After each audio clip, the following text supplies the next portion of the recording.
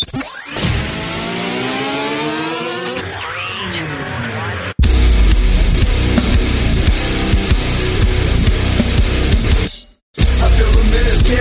on the clock again. Feel like I'm playing in a game that I can never win. Time is running out, I know I gotta make a choice. So many whispers in my ear that I can't hear my voice. Tell me, will it end the situation that I'm in? Or am I bound to sit alone, drowning in my sins? Get right or get left, what will it be? Time is running out, the blood is flowing down the streets. People need to know we're living in a war zone. Hit the streets with the truth. I figured I would have my first call for the day as soon as we start the show. What's up, everybody? Welcome to the Loot Bros Podcast. I'm your host, Resident Daryl, and with me this week, I have coming in Clutch Kalai. What up, people? I'm thirsty. Just saying. Me too. I've got 3 drinks beside me. Well, 4 or 5 drinks beside me. I can't wait to get into all 5 of them. And then we have longtime friend of the show, longtime patron, also co-host of the Nintendo Driftcast. We got Matt G. What's up, brother? Evening, folks. You know, you've been on the show a handful of times now. You're almost a permanent member. I'm just waiting for the badge to come through. You know what? I got that set on. There's like a certain quota you got to hit. The badge just pops. So it's like a trophy. You just don't even know when it's going to happen. Oh, then I don't want it. Oh, dang it. Well, it's one of those Nintendo badges. So it doesn't really mean anything when they pop up because they don't really collect anywhere. You just have it. Okay, I'm back in. All right. So this is our weekly general video game and nonsense podcast. Thank you guys for joining me tonight. This is the Loot Bros COVID cast. So I am in day 6 of COVID round 2.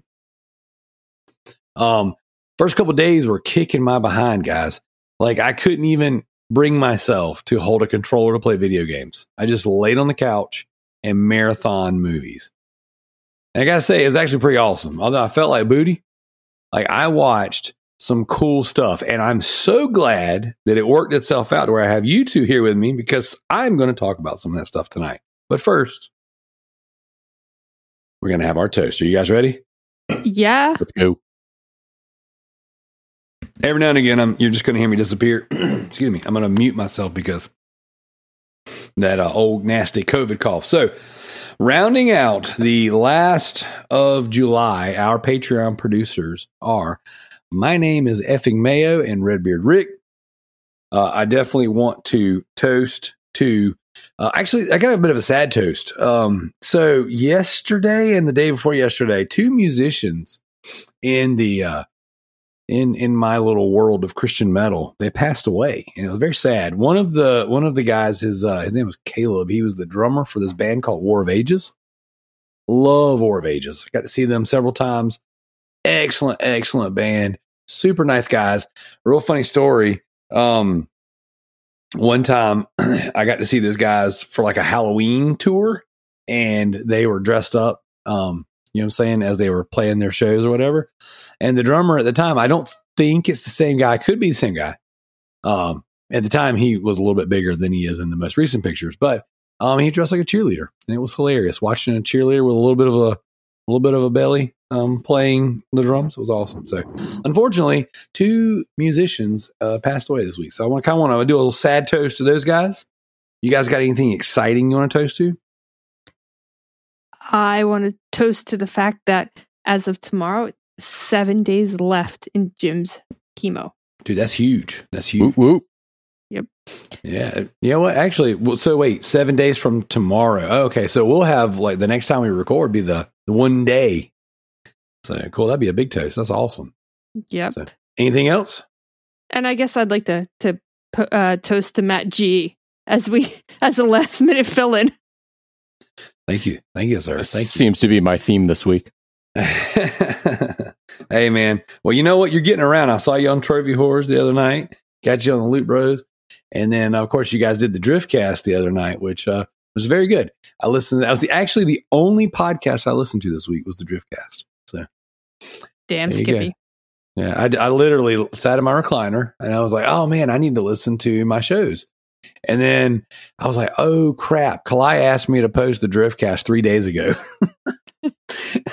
But in my COVID fog, I forgot. I mean, I literally told you yes, and I'm confined to the room with the computer. 10 feet away from me. And I forgot. So sorry about that. So, yeah. All right, here we go. Toast it up.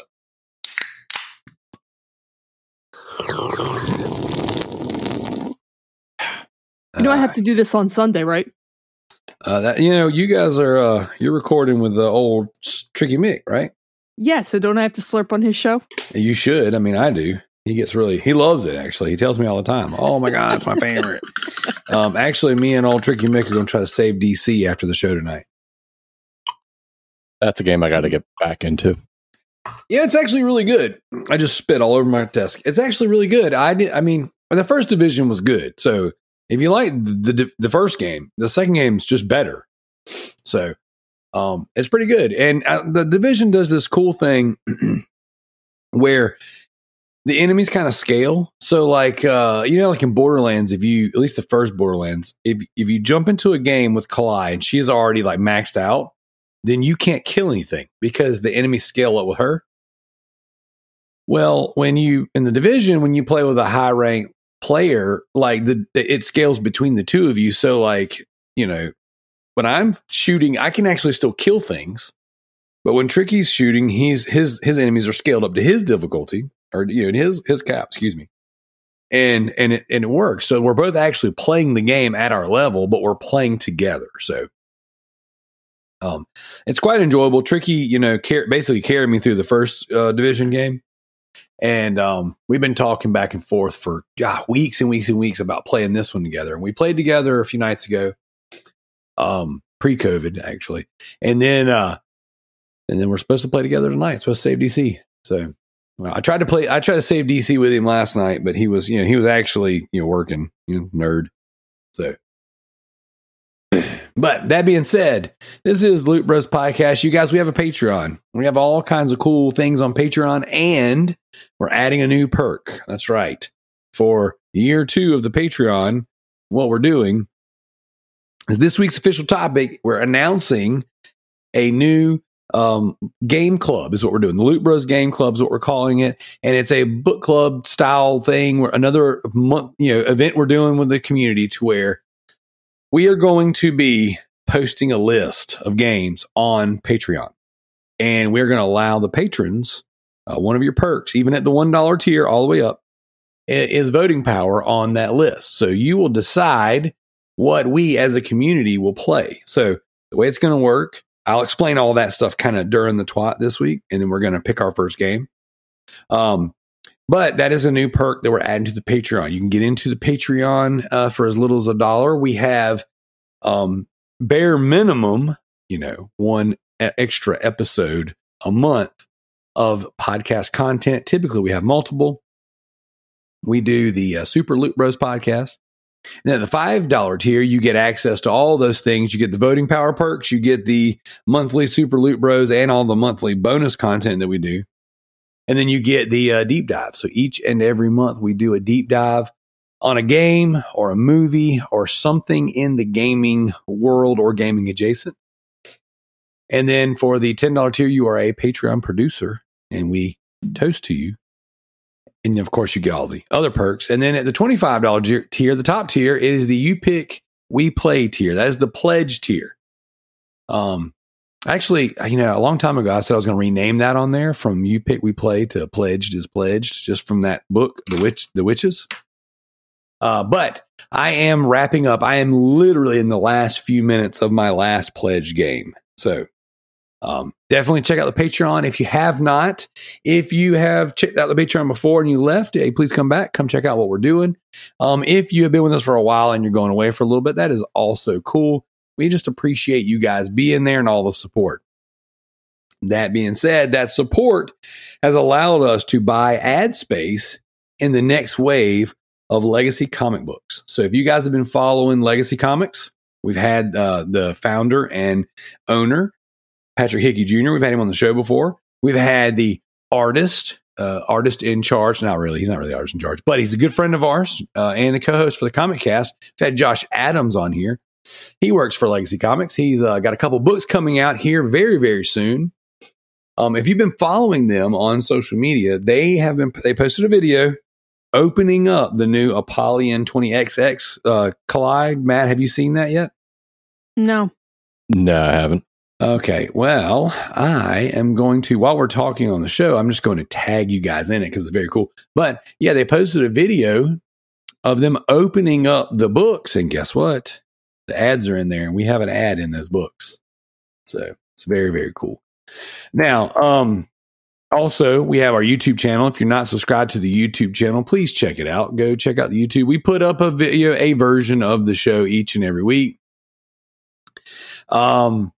And we have the Nintendo Driftcast, our monthly Nintendo podcast that you, Matt and Kalai, you guys, and Joe, No Show Joe, that is, that you guys do once a month, and it's great. So it's to kind of change things up, diversify things up a little bit. So definitely check those things out. That's kind of it for in the way of announcements. You guys want to jump into what we've been playing? Yes. All right, Kalai, you want to start us off? Sure. I have been playing more Monster Hunter because I've been gearing up and trying to get higher in the game and beat the game. That's been a lot of fun. I've also been playing Dicey Dungeon, which is a little fun roguelike that you're rolling dice to do your damage. Kind of on the spectrum of like the card game roguelikes that are out there. Very relaxing. And then the last game that I've heavily been playing is Marvel's Guardians of the Galaxy. Snap. Yeah, have you played that? Not yet. It's on my list. I have not allowed myself to play anything. Anything that I would really get into, let me put it that way. Until I finish this last pledge game. So that is on my list. I need to do that. Man, I'm just so frustrated. Yep. You. So just kind of want to put it out there, a little friendly reminder that myself and Zach have knocked out all of our pledge games. So when it comes to the community, we are definitely the favorites. I know. I feel bad. I feel really bad. It's not like I don't want to knock out. It's not like I'm doing it. I'm putting it off. I've had problems with the WW2K10 that I've been very frustrated because have you played it yourself, didn't you? Yeah. I haven't gone back to it since you and I talked about it, but I have it downloaded. Yeah, and even Joe said last week that the part is very hard because I can't execute it, and that's frustrating. It's frustrating for a game that I can't execute something. And I'm going to definitely get Just Dance 2022 down. It's just I've been extremely busy, and I only can play a couple songs at a time because it is very labor intensive. But I'm slowly working on my stuff. I promise I am. I dig it. I just sent you guys in our messenger the link that he actually posted on Instagram, not Facebook. So check it out. It's dope. Sweet. So I've been liking Marvel's Guardian of the Galaxy. I like the comedy in it.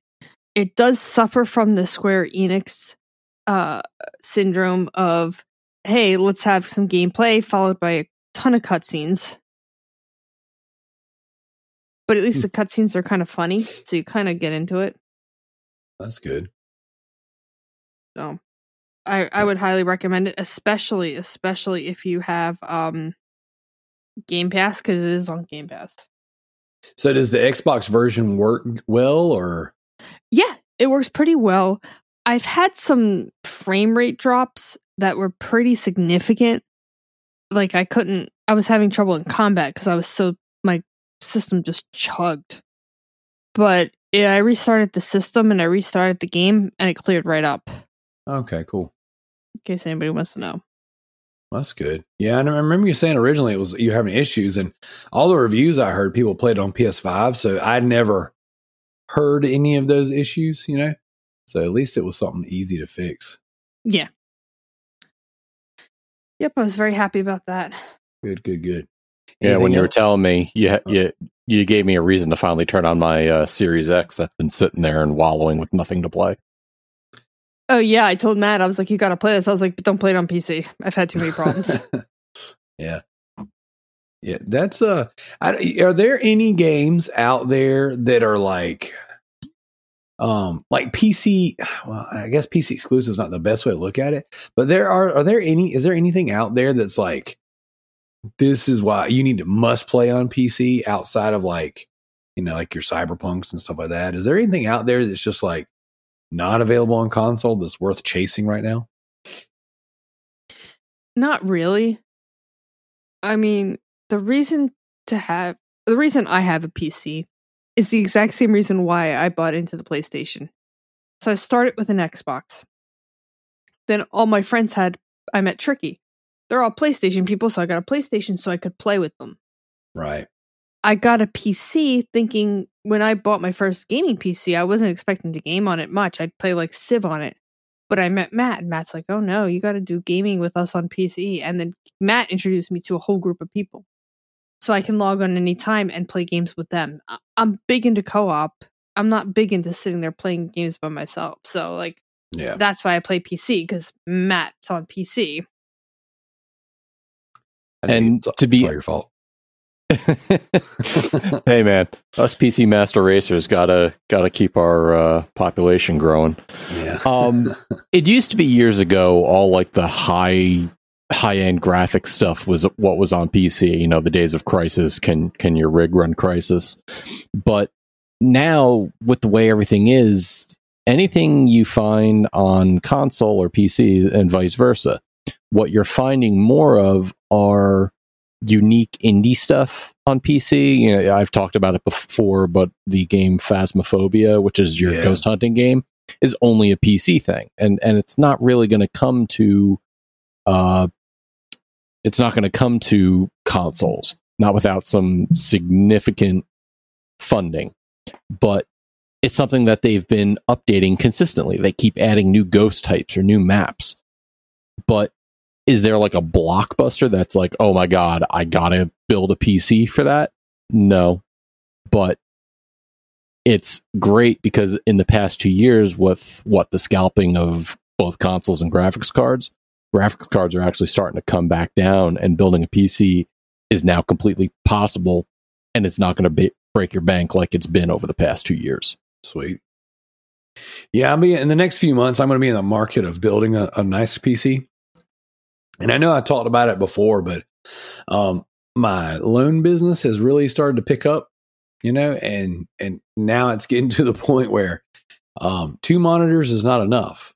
And I was looking at I want to do a nice 3, possibly 4 monitor setup with some decent horsepower.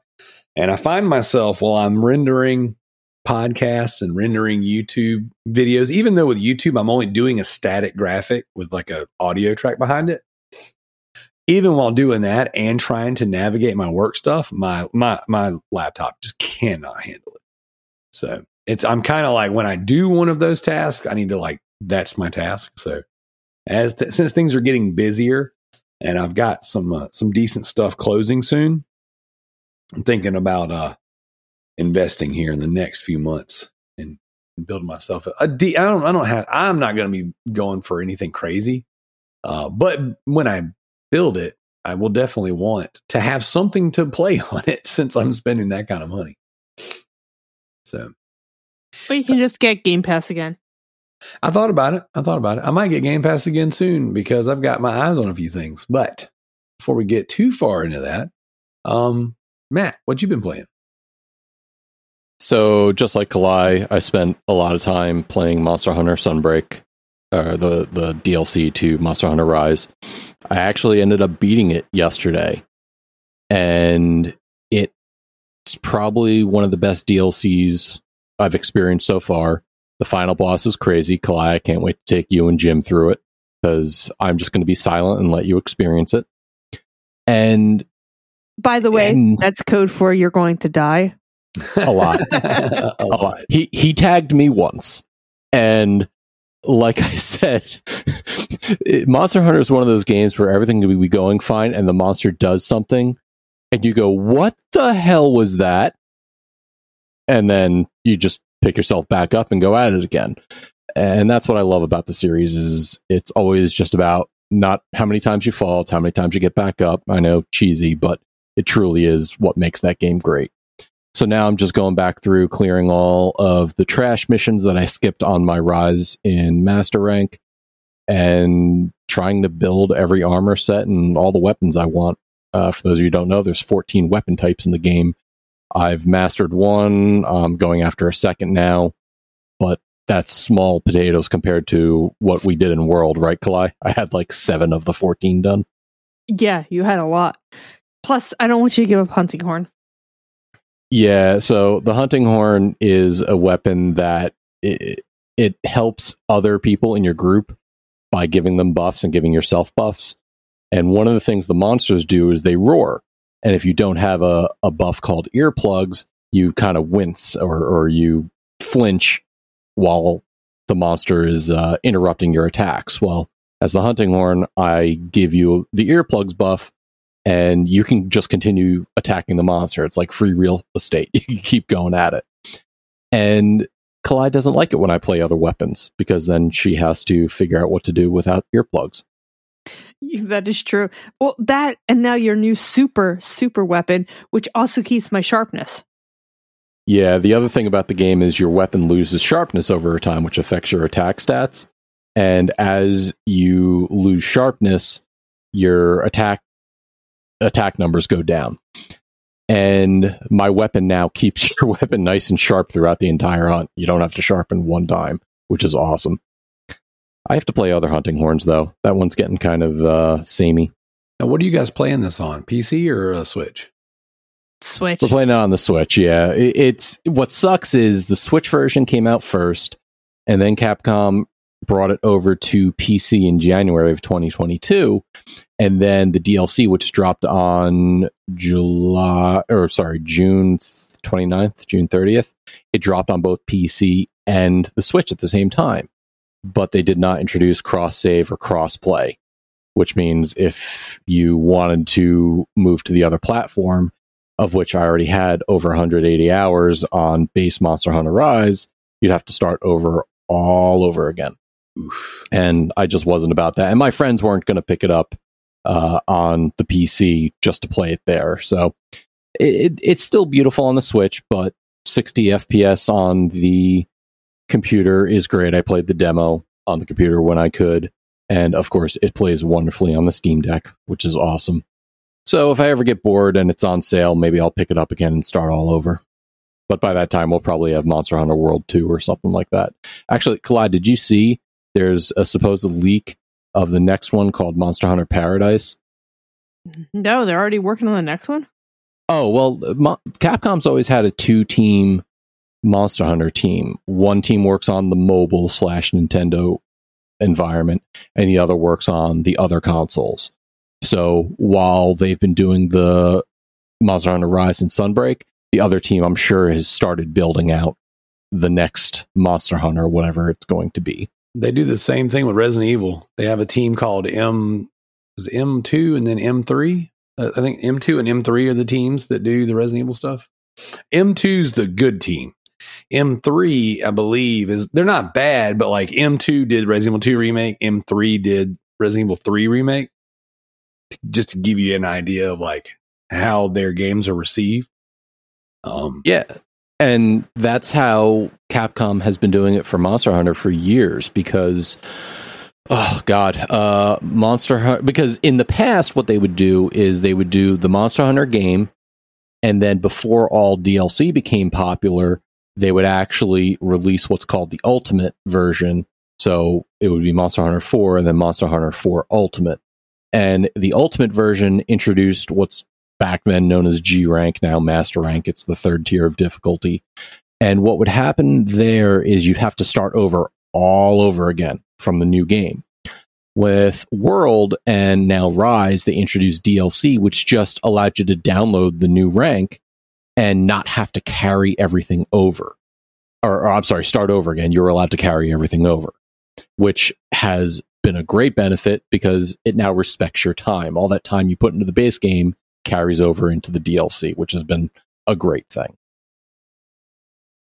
But not to turn this into a Monster Hunter show, I've also been playing a game called Vampire Survivors. It's a little $3 game on Steam, and all you do is you control a vampire hunter.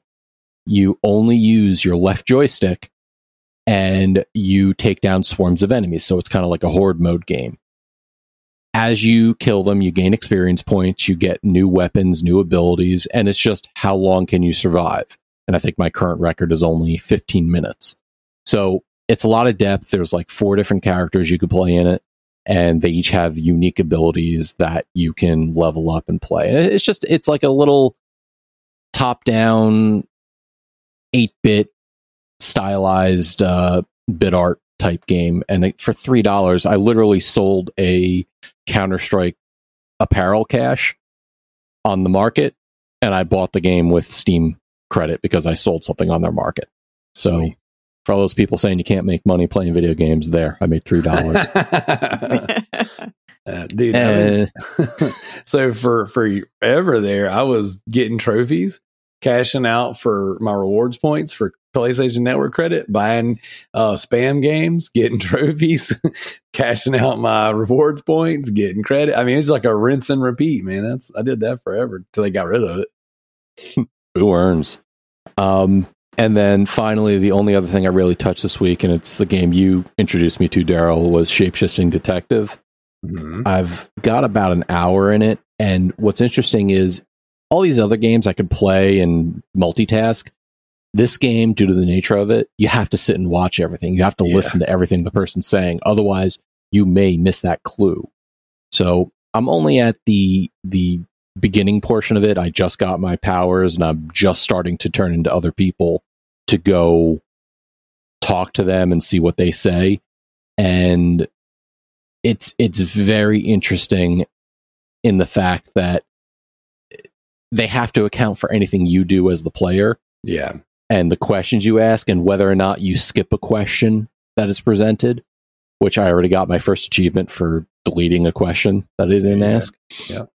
So I'm looking forward to putting more time in that. It plays great on the deck, and I just got to find time that it's like, all right, I can dedicate solely to this when, maybe I'm sitting in bed at night with nothing else going on, and I'm not reading my manga or watching a Twitch stream. Those are cool to do with a partner too. So like if you and your spouse want to sit down and kind of decide together. The cool thing about that one is this, that game is not the best one out of the group, out of the Wales games. But what's cool about it is it introduces so many characters that are in other games. And like Jared, friend of the show, we often joke about the Wales Interactive Cinematic Universe. Because you start to, like, so many other people, get their own spin-off games or are in other games. And so, but that game is really interesting. The premise is so freaking cool, being a detective that can meet someone and then shapeshift into them to then interrogate other people and gain new clues and stuff. So very interesting game. It's a great game to play through for the story. It is not a fun game to play through for the platinum. The platinum's annoying. Well, it's a good thing I'm not worrying about that. Yeah, I would highly recommend playing it and just enjoying it, and not playing it and then trying to get all the achievements, because there's certain dialogue options, as you can tell, that you can lose that dialogue option if you make a certain, like if you choose A and you didn't choose B, now B goes away. Now you got to play the whole game over again to get that option to pick B. So what's interesting from my aspect is part of my background in my personal life is I've done, retail investigations or corporate investigations, things like that. So when I play a game like this or a game like LA Noire, it's interesting to see what they present you with in a game and your options that you could choose versus what, I may or may not do in real life. So it's a little bit of taking your work home with you, but it's very neat to see what they present you. That's pretty cool. You got anything else? Nope, that was it. So it's on to you. All right. So this week I didn't play a lot of games. I really only played 2. I played Final Fantasy VII Remake, which is the last game on my list of pledges. I think that makes number 7 for the year. It's a beautiful game. Like when it's good, it's good. when it's boring. Like I messaged Kalai in the group. I was like, man, I have a very bipolar relationship with this game.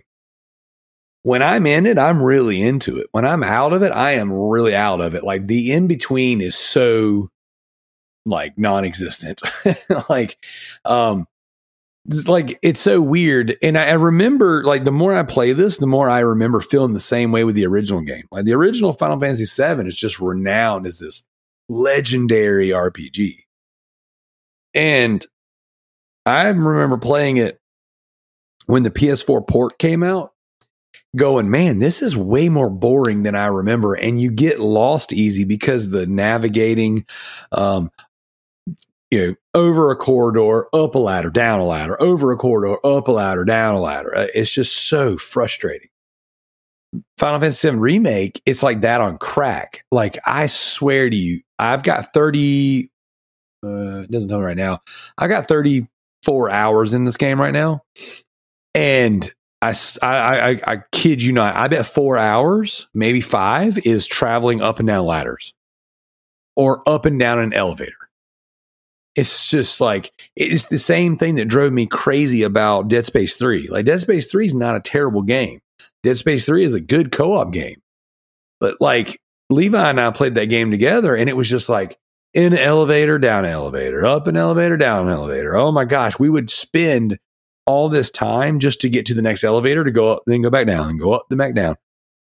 And so much of the game was spent in elevators. That was just like, this sucks. So, overall, Final Fantasy VII Remake is a quality game.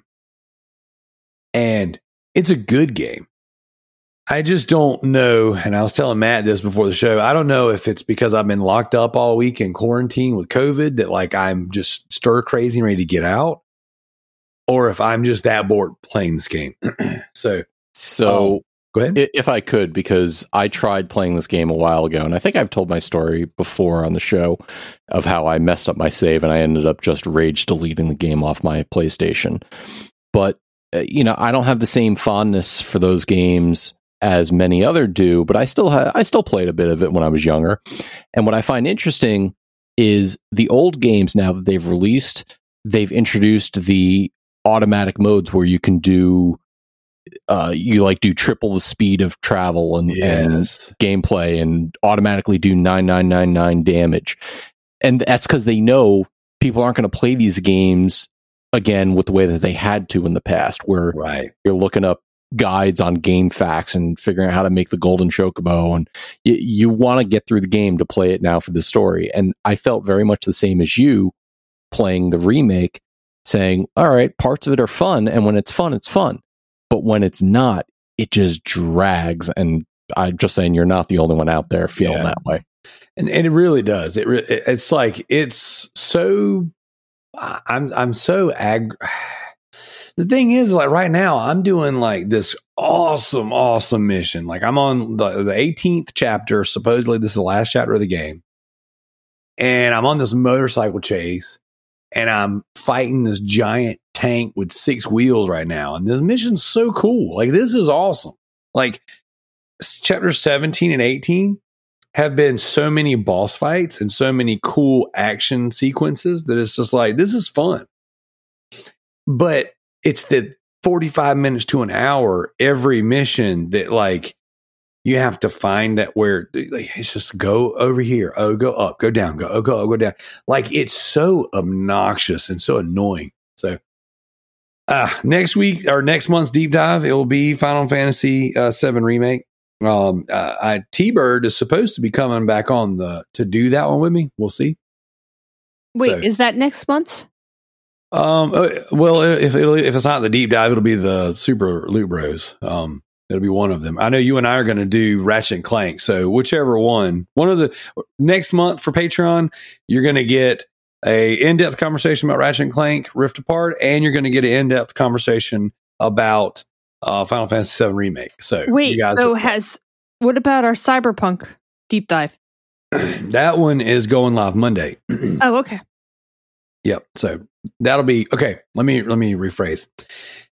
August's deep dive will be Cyberpunk 2077.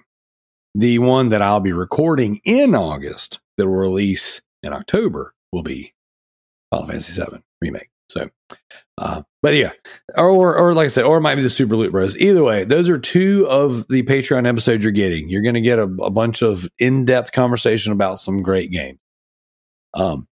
So that being said, I've enjoyed my time with Final Fantasy VII Remake during the actual like action sequences, and the cutscenes are really good. I just really need that speed from point to point. It's just been, I just need it. It's a little much. They could have streamlined a lot of this game. That being said, the only other thing I've been playing is that new free-to-play Smash Bros. Kind of style game called Multiverses. Have you guys seen this yet? I've seen it. I got invited to the beta, but I just didn't have time to do it. It's not bad. If you like Smash style games, then you would really enjoy this one. It plays a lot more like Smash than, say, like PlayStation All-Stars. And it's decent. I mean, I think it does what it does well. It's a free-to-play game, so there's no cost to get involved. You level up fairly fast. You get XP pretty well. It's got a handful of playable characters that kind of interchange from, I guess, season to season. And as you build up XP, you can unlock characters for good. So I'm like 100 coins shy of unlocking Batman. So I played that. I've been playing that one with Spider Packs played it for a couple hours yesterday, a couple hours today. It's not a bad game. I don't think it's I don't like Smash, and let me back up. I don't like Smash style games. You know, like beating your person into a certain a damage point and then knocking them off the map, you know, and then them having the opportunity to do the 6 jump, hop, dash, you know, save themselves kind of things. I don't really care for that so much. What I really liked was PS All Stars, where you had like actual finishing moves, and like if you connected with the finisher, that's how you won. I thought that was a cool way of doing things. I know that game's not near as highly regarded as Smash, so I'm in the minority. But for me, just play style wise, I enjoyed that a little bit better. So I'm going to chip away and play this one. I think I got a good chunk of the trophies already. Just kind of playing it naturally for a couple hours. So, not really. I only have 15% of the trophies, so I don't have a ton, but I mean, it seemed like they were popping pretty regular, and they're pretty straightforward, you know, like, win some matches, win 10 matches, 50 matches, 100 matches, you know, get, 10 people out, 30 people out, 50 people out, 100 people out. Like there's a little bit of a grind to it. Win 100 matches, win 300 matches. So but the matches aren't very long, and it's got this really cool mechanic where you can, like, you know, I guess rematch instantly, and up to a best of 3, which I think that's pretty cool. So it's like you can, you know, if you have a good close match with somebody, like we had some Spider Packs and I had some really close calls where people that we felt like we were pretty evenly matched up with, so we rematched them, and you would do a best of 3. That's cool. If someone comes in there who's way over leveled or way over skilled, because their character's low level doesn't mean they're not good at the game. And so, like, someone came in and just wiped the floor with us. I'm like, I don't want to play them. Let's move on. So it gives you the option to at least play with someone that you are evenly matched with more than once before it moves you on to the next group. So I thought that was pretty cool. Outside of that, that's pretty much it for me. I will say this, though. I got to watch the Halo show on Paramount Plus this week. Did you guys see that yet? Hell yeah, I loved it. Yeah. So when I watched the first episode, I don't know, a few weeks back, and I didn't think it was great. I thought the first episode, it was promising. Like this show has this weird kind of tug of war on special effects, where it's like 1 minute it's HBO Max, the next minute it's Sci-Fi Channel. Like certain things kind of looked really budget, but other things looked really great. But I will say, and for anyone listening who maybe you didn't see the show, but you saw like a bunch of bad reactions to it, or you read some things that you didn't like, it gets really good by the end. It's only 8 episodes. And so on the first episode, I was like, I might not ever go back and watch this again. By the 8th episode, I was like, man, I'm not ready for this to be over. So they did a good job telling the story they told. It was a good prequel to Master Chief in the games. I'll stop you right there. They've actually come out and said the show is not canon, so it has nothing to do with the games. I know, but it for someone who maybe who's familiar with Halo but has never watched the show, that gives you a kind of like a pinpoint of where this would fall in the timeline, even though they did denounce it being canon, which I'm glad they did. But I want to ask y'all's opinion. Who's your favorite character out of the whole series of the show? Master Chief. I would actually I'm probably going to say Kai, because she was probably the funniest thing in the show. So I thought Halsey was awesome. I thought what they did with her and how she kind of weaved in and out of things was really cool. And I think that was kind of one of the best plot, I guess, points in the series, in my opinion. I thought she was good. I feel like she was written well for what she was supposed to do. For being the person they wanted her to be, I think they did a good job there. There were other things on the show that I heartily disagreed with. But she was one of them that I said, okay, I see what they're doing and I like what they're doing. Absolutely. But you know what? Overall, I thought it was pretty decent. I liked it. It's no Resident Evil. Okay. I can't with that one. Just every time I see a clip or a meme or a picture, I'm just like, what are you doing? Okay, so granted, I haven't seen the new series, so I can't really say it's as bad as it appears to be. But I decided I was going to put the Paul W.S. Anderson films on. Oh, there's so many cringe moments in there that I can't. I'm like, man. I've been kind of watching them because, man, I've been just stuck in this room with COVID all week. And I watched 3 of the films, the Resident Evil films. And I'm like, man, these are so bad. I remember feeling assaulted in the movie theater. I still think the first one holds up. The rest of them, I agree with you, all 5 ways from Sunday.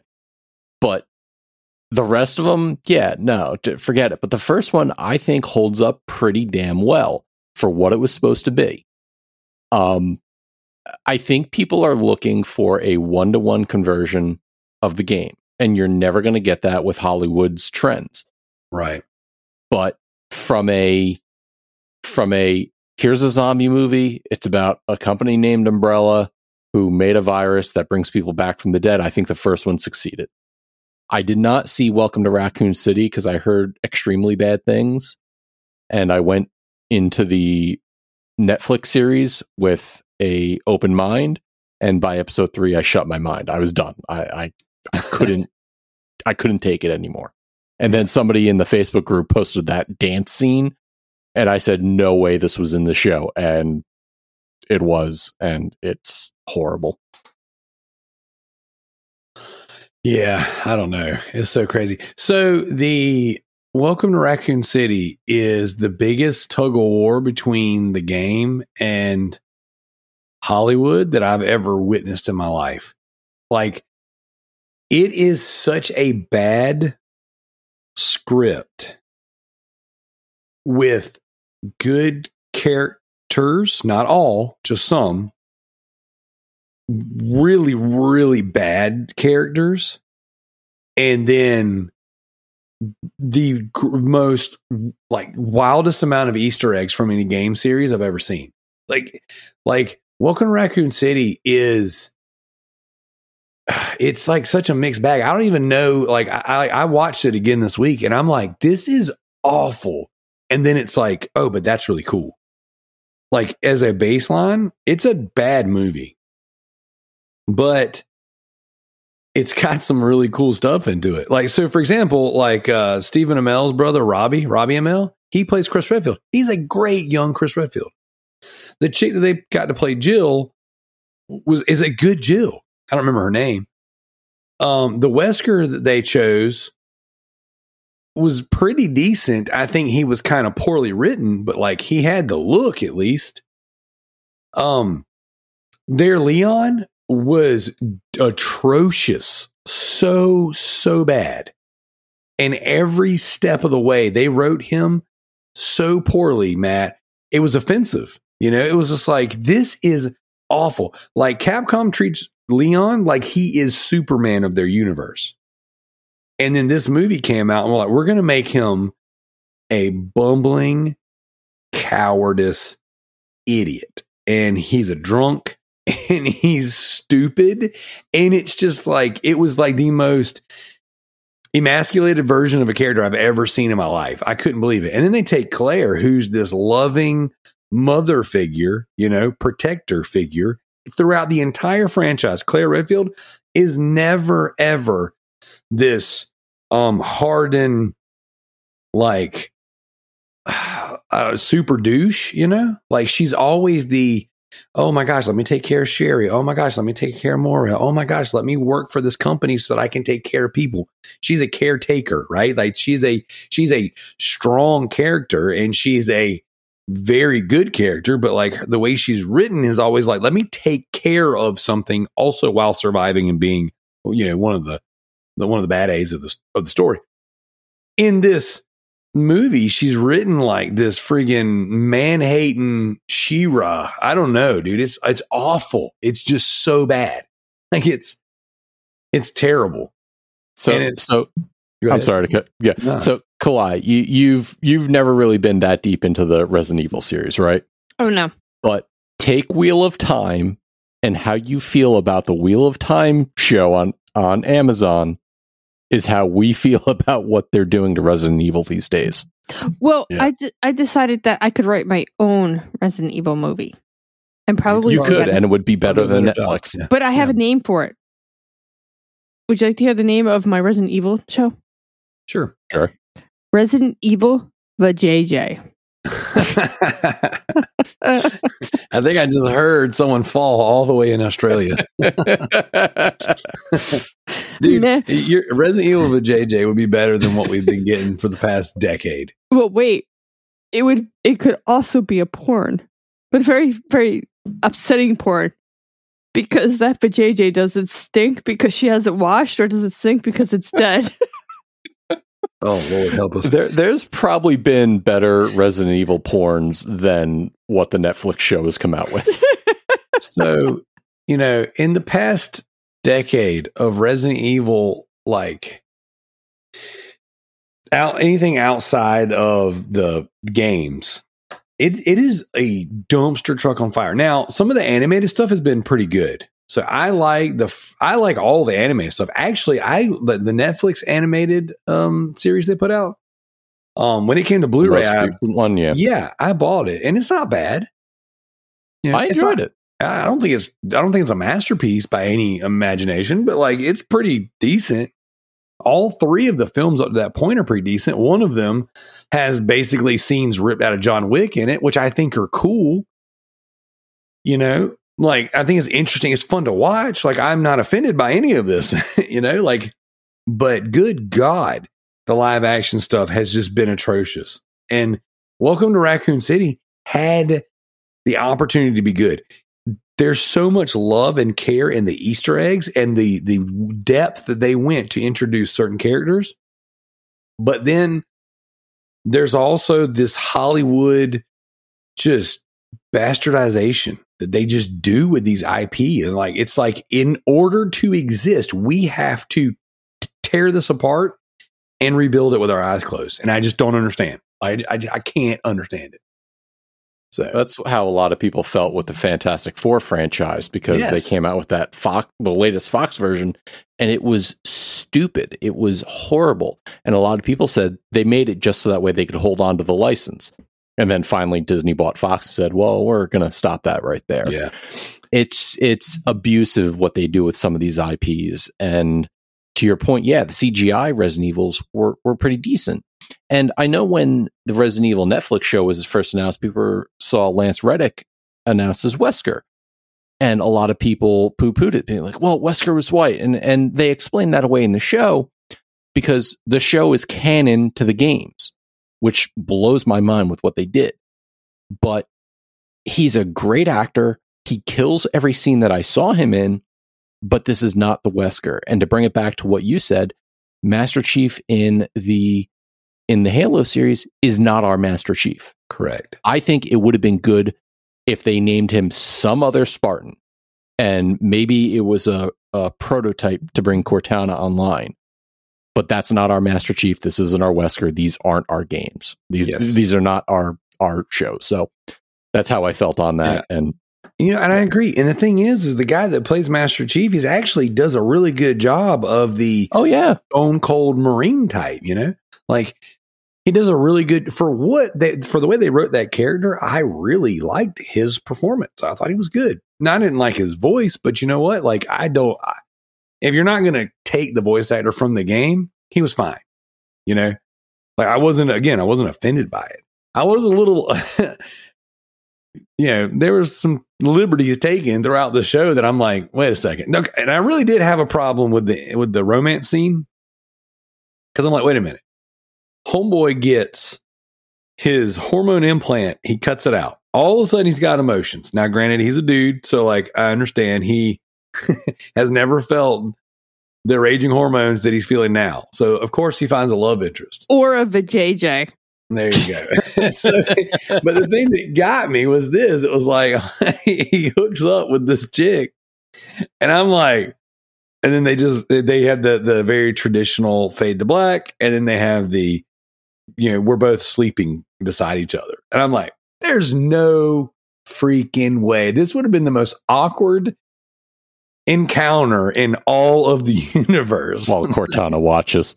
That's another thing. It's like, wait a minute.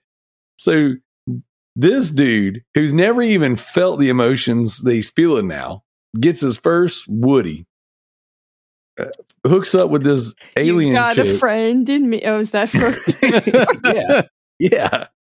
There's a snake in my boots. Like that. And then they have their love scene. And then they're both satisfied enough to just go to sleep. And I'm just like, no, that was so unbelievably bad. And, they didn't even try to like cover up. They didn't even try to like suspend the disbelief at all. Like I can suspend the disbelief that you just cut a hormone blocker out of your spine.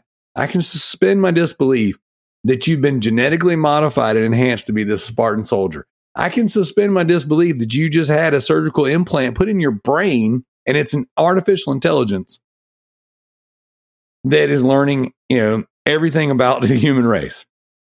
But I couldn't suspend my disbelief for that romance scene. I was like, I literally audibly said, are you freaking kidding me? They're doing this? Like, this is so stupid.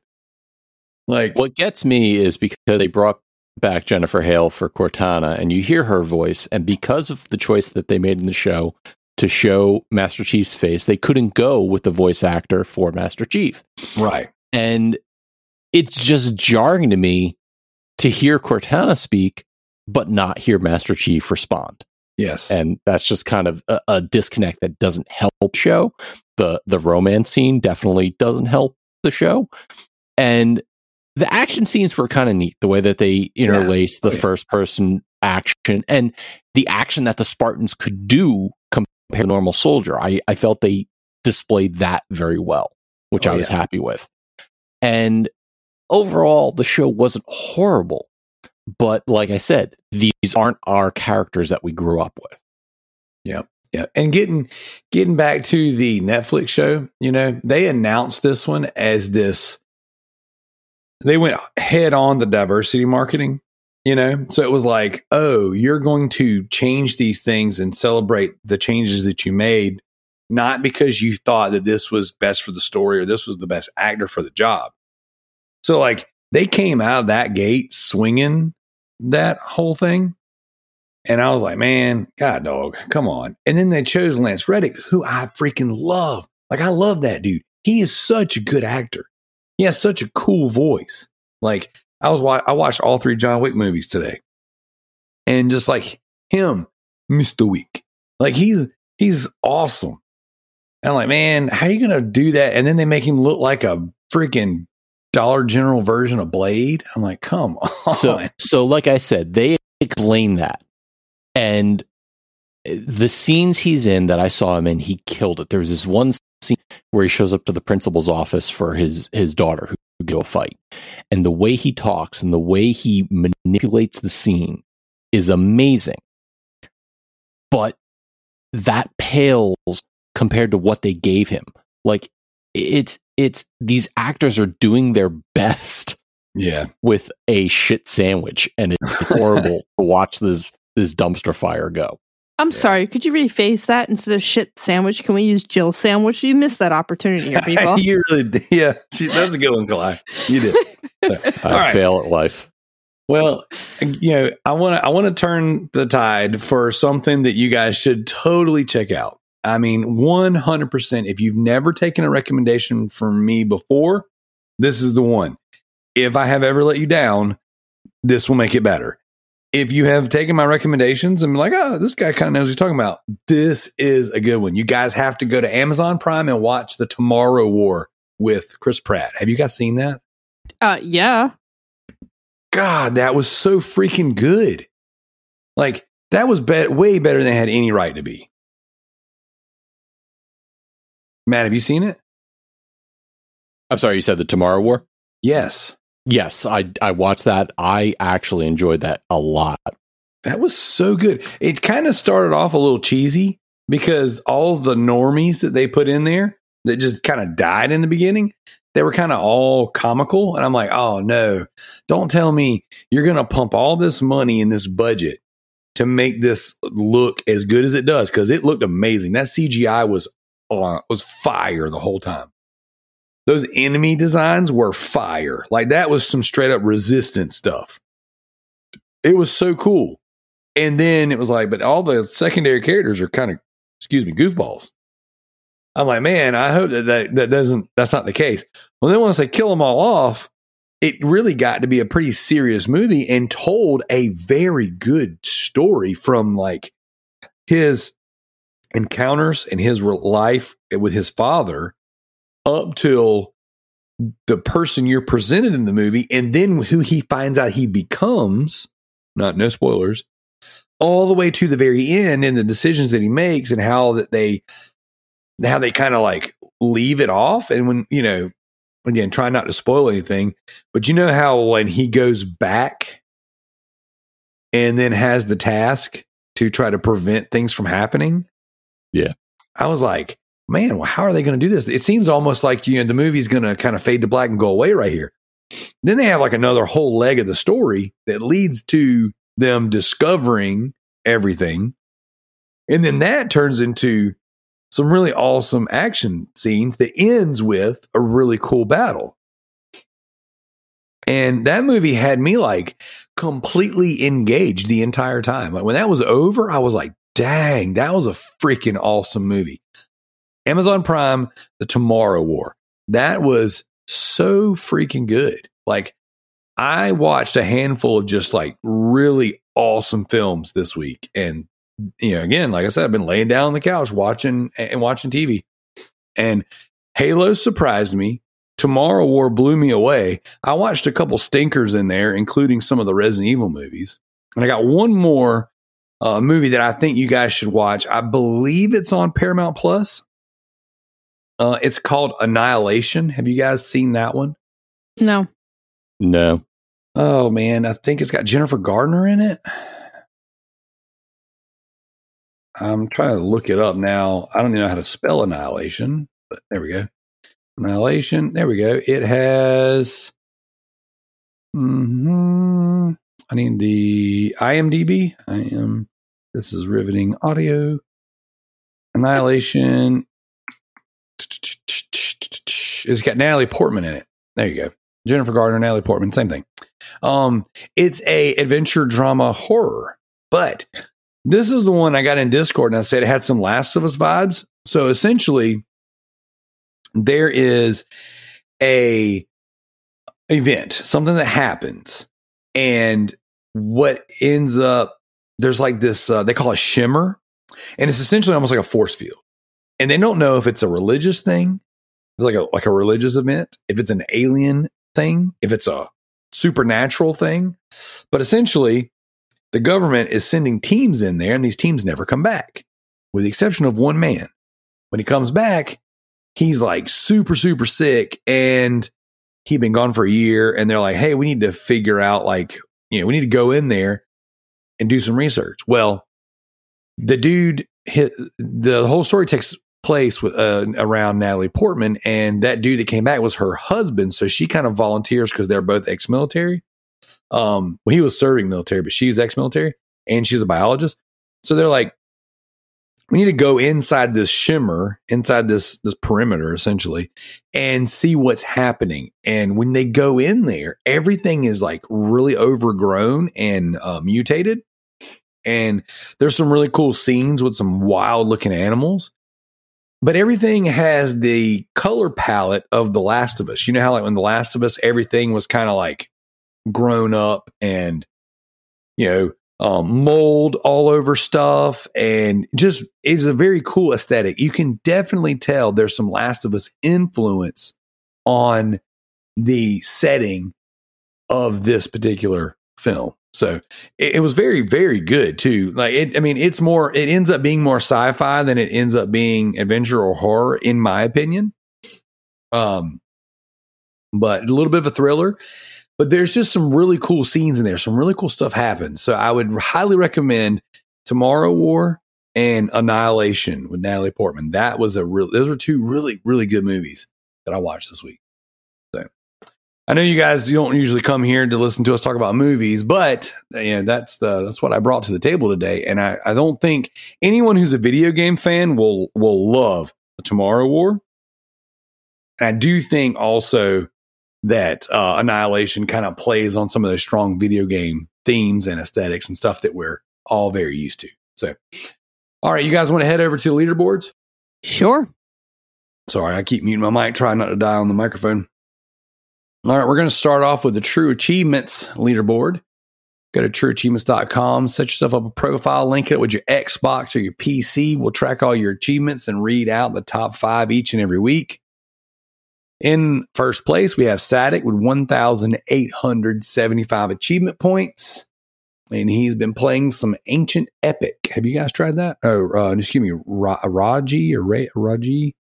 Ancient Epic? I don't know. What do you guys do on Xbox over there? I haven't played it. All right. Then we got Sony Pony to You with 1,000 playing some As Dusk Falls. Anybody play that one yet? You guys check that one out yet? No. Nope. Sorry, I had to mute my mic. All right. We got third place. We got I'm Styling on You, Bro, playing some Power Wash Simulator. He's got 880 achievement points. That I actually did try a little bit of. How is that? For me, it was as boring as it sounded, but okay. I see the appeal for some folks. Well, I'm in a couple dad groups on Facebook, and some of the dads were like, you know what? This is a game that I didn't know I needed in my life. And they were posting some pretty positive things about just sitting back and pressure washing their houses. So I can't imagine it being really fun, but hey, there's something out there for everybody. Next up, fourth place, we got Kalai with 408 achievement points with Guardians of the Galaxy. Look at you getting them leaderboards. You can go for the 100% on that one, Kalai? Did she bounce? Unless she's muted. Maybe. I don't know. Either way, maybe she's taking number 2. I don't know. All right. In the fifth place, we got GDI Master Race with 250 achievement points. And then head on over to the PlayStation leaderboards. Affect, this is insane. This is the most I've seen yet. So this freaking dude stacked it up and killed everybody. Affectatious Dong, 1,641 trophies.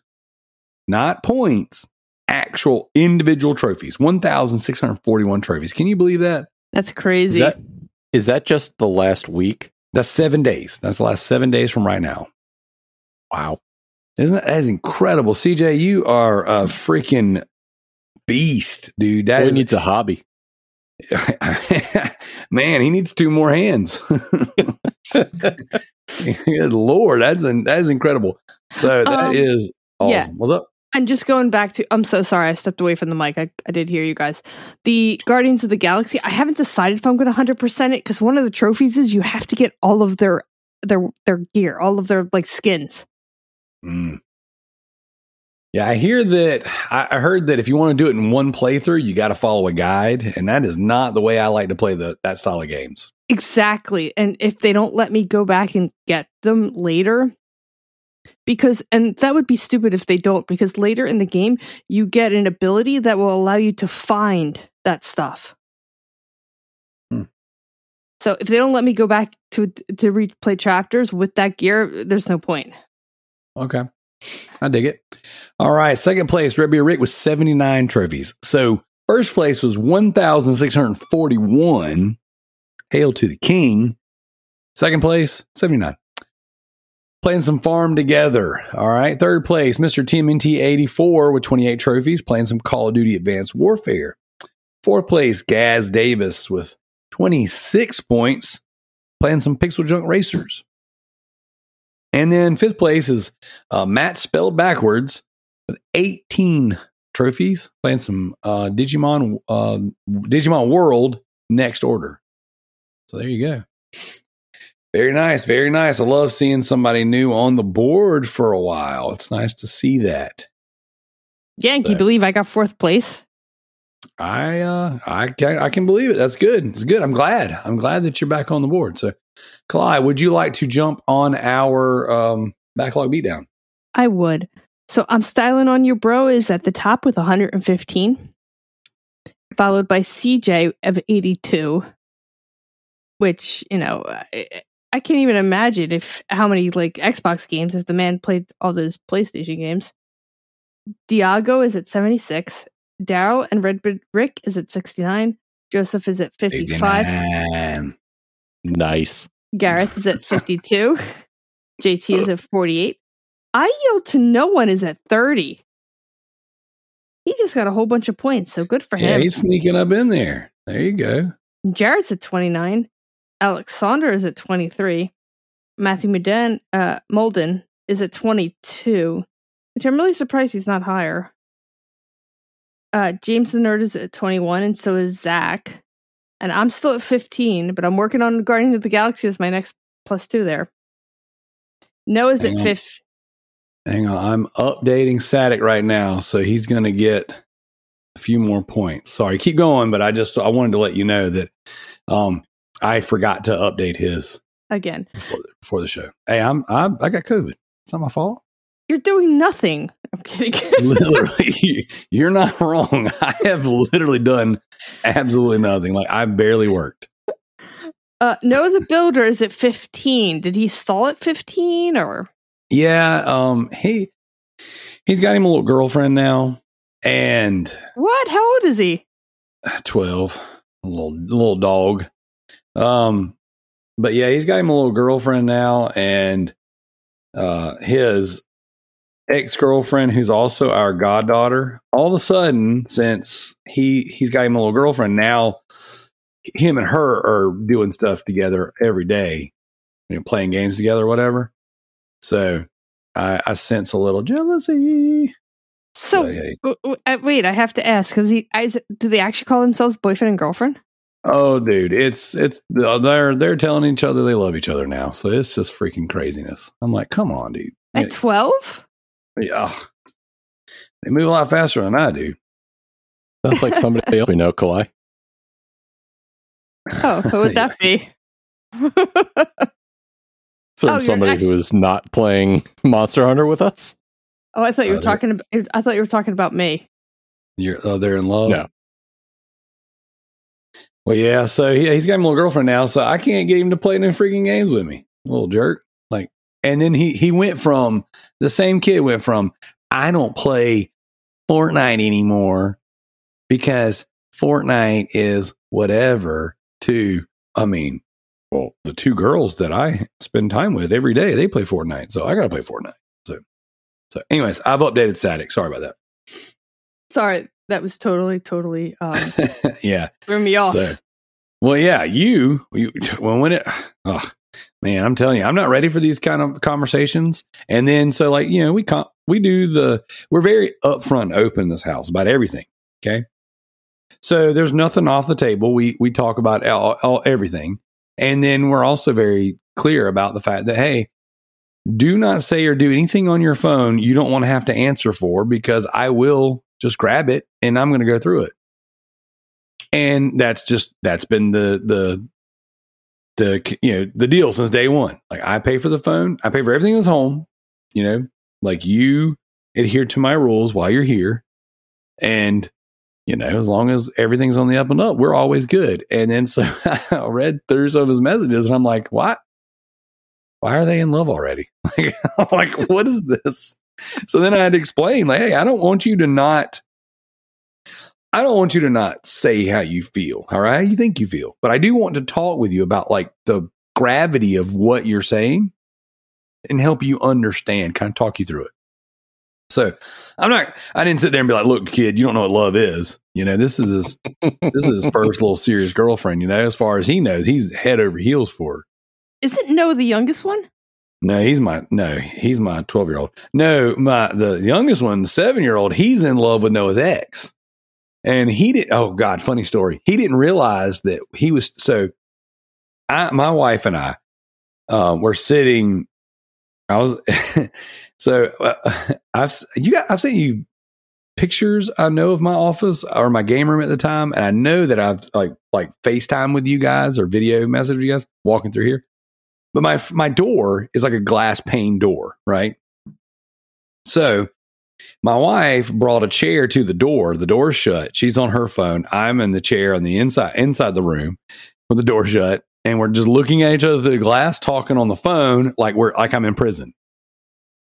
And Paxton didn't realize that he was still in the party with me on PlayStation because we were playing Multiverses together. But he wanted to leave and go play with my goddaughter, who he's in love with. And she's 13, by the way. And so her and Noah were boyfriend and girlfriend, you know, a year or two ago or something like that. I don't even know. Either way.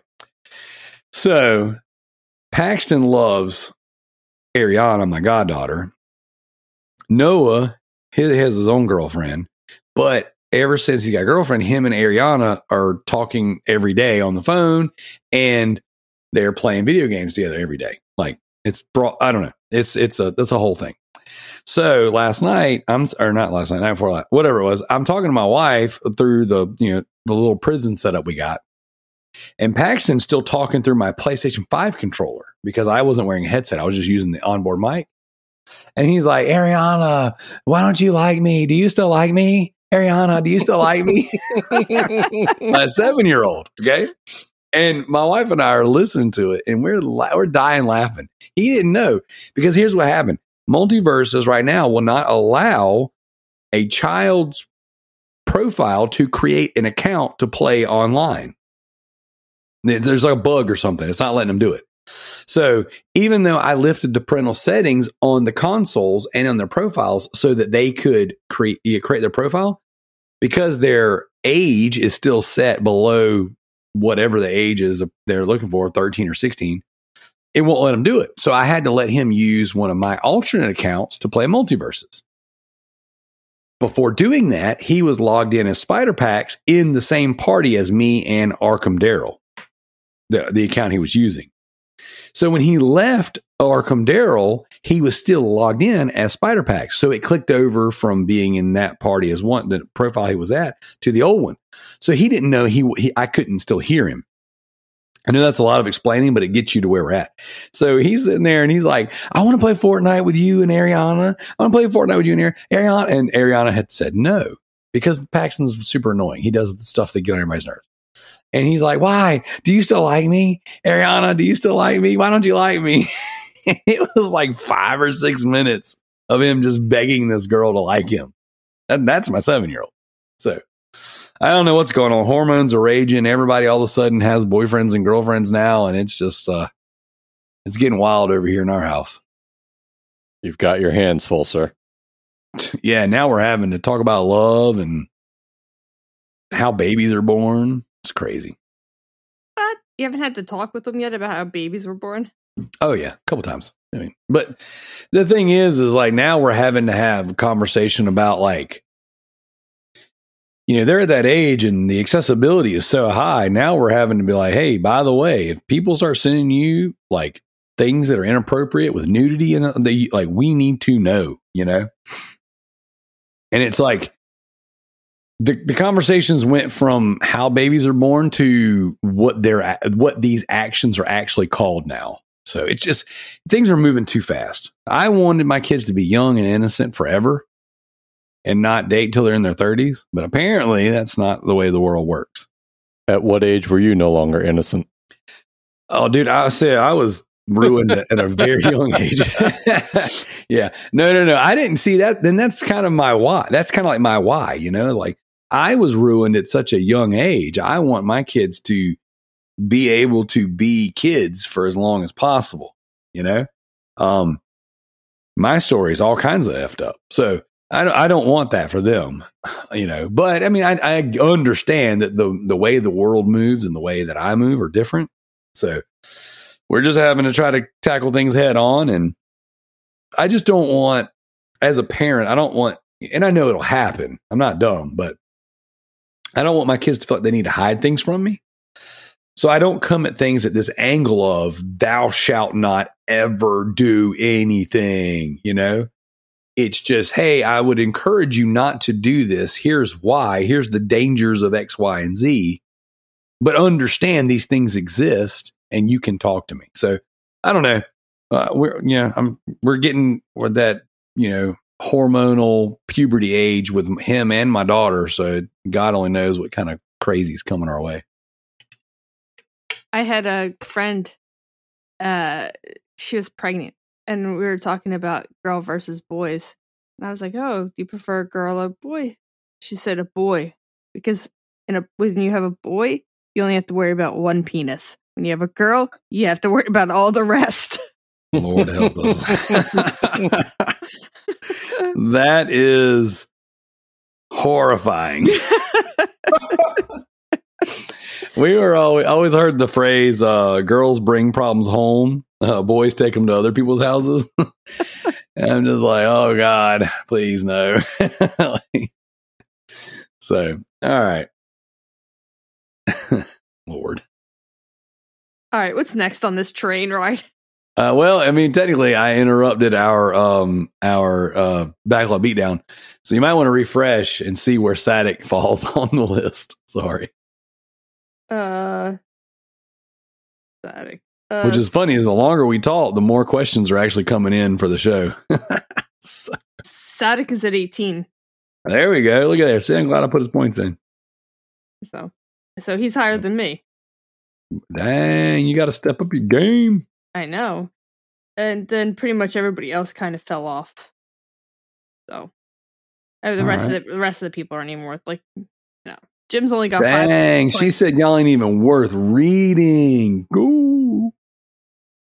So all good. Yeah, I mean, if you ain't moved at this point, you probably ain't gonna move. So Spider Pax is waiting on me to play games with him, but yet he doesn't want to play anything. See, Spider Pax got his own group of friends. BWOW wants to play games together, but we were traveling, and then I've been sick, and we just we're falling behind. BWOW's gonna get some more points though, and unfortunately, Zach's wife, she's been sick, so she hadn't been getting points. So, Dino Hunter, is that her name? Dino Killer. Dino Killer. Yeah, there you go. So, all right, well then let's head over to community questions. Community questions keep piling in as we've been doing the show, so that's been pretty cool. It started off a little thin, but I asked you guys a question this week. So every so often, the Loot Bros podcast, we like to change it up and ask you guys a question, give you something to ponder.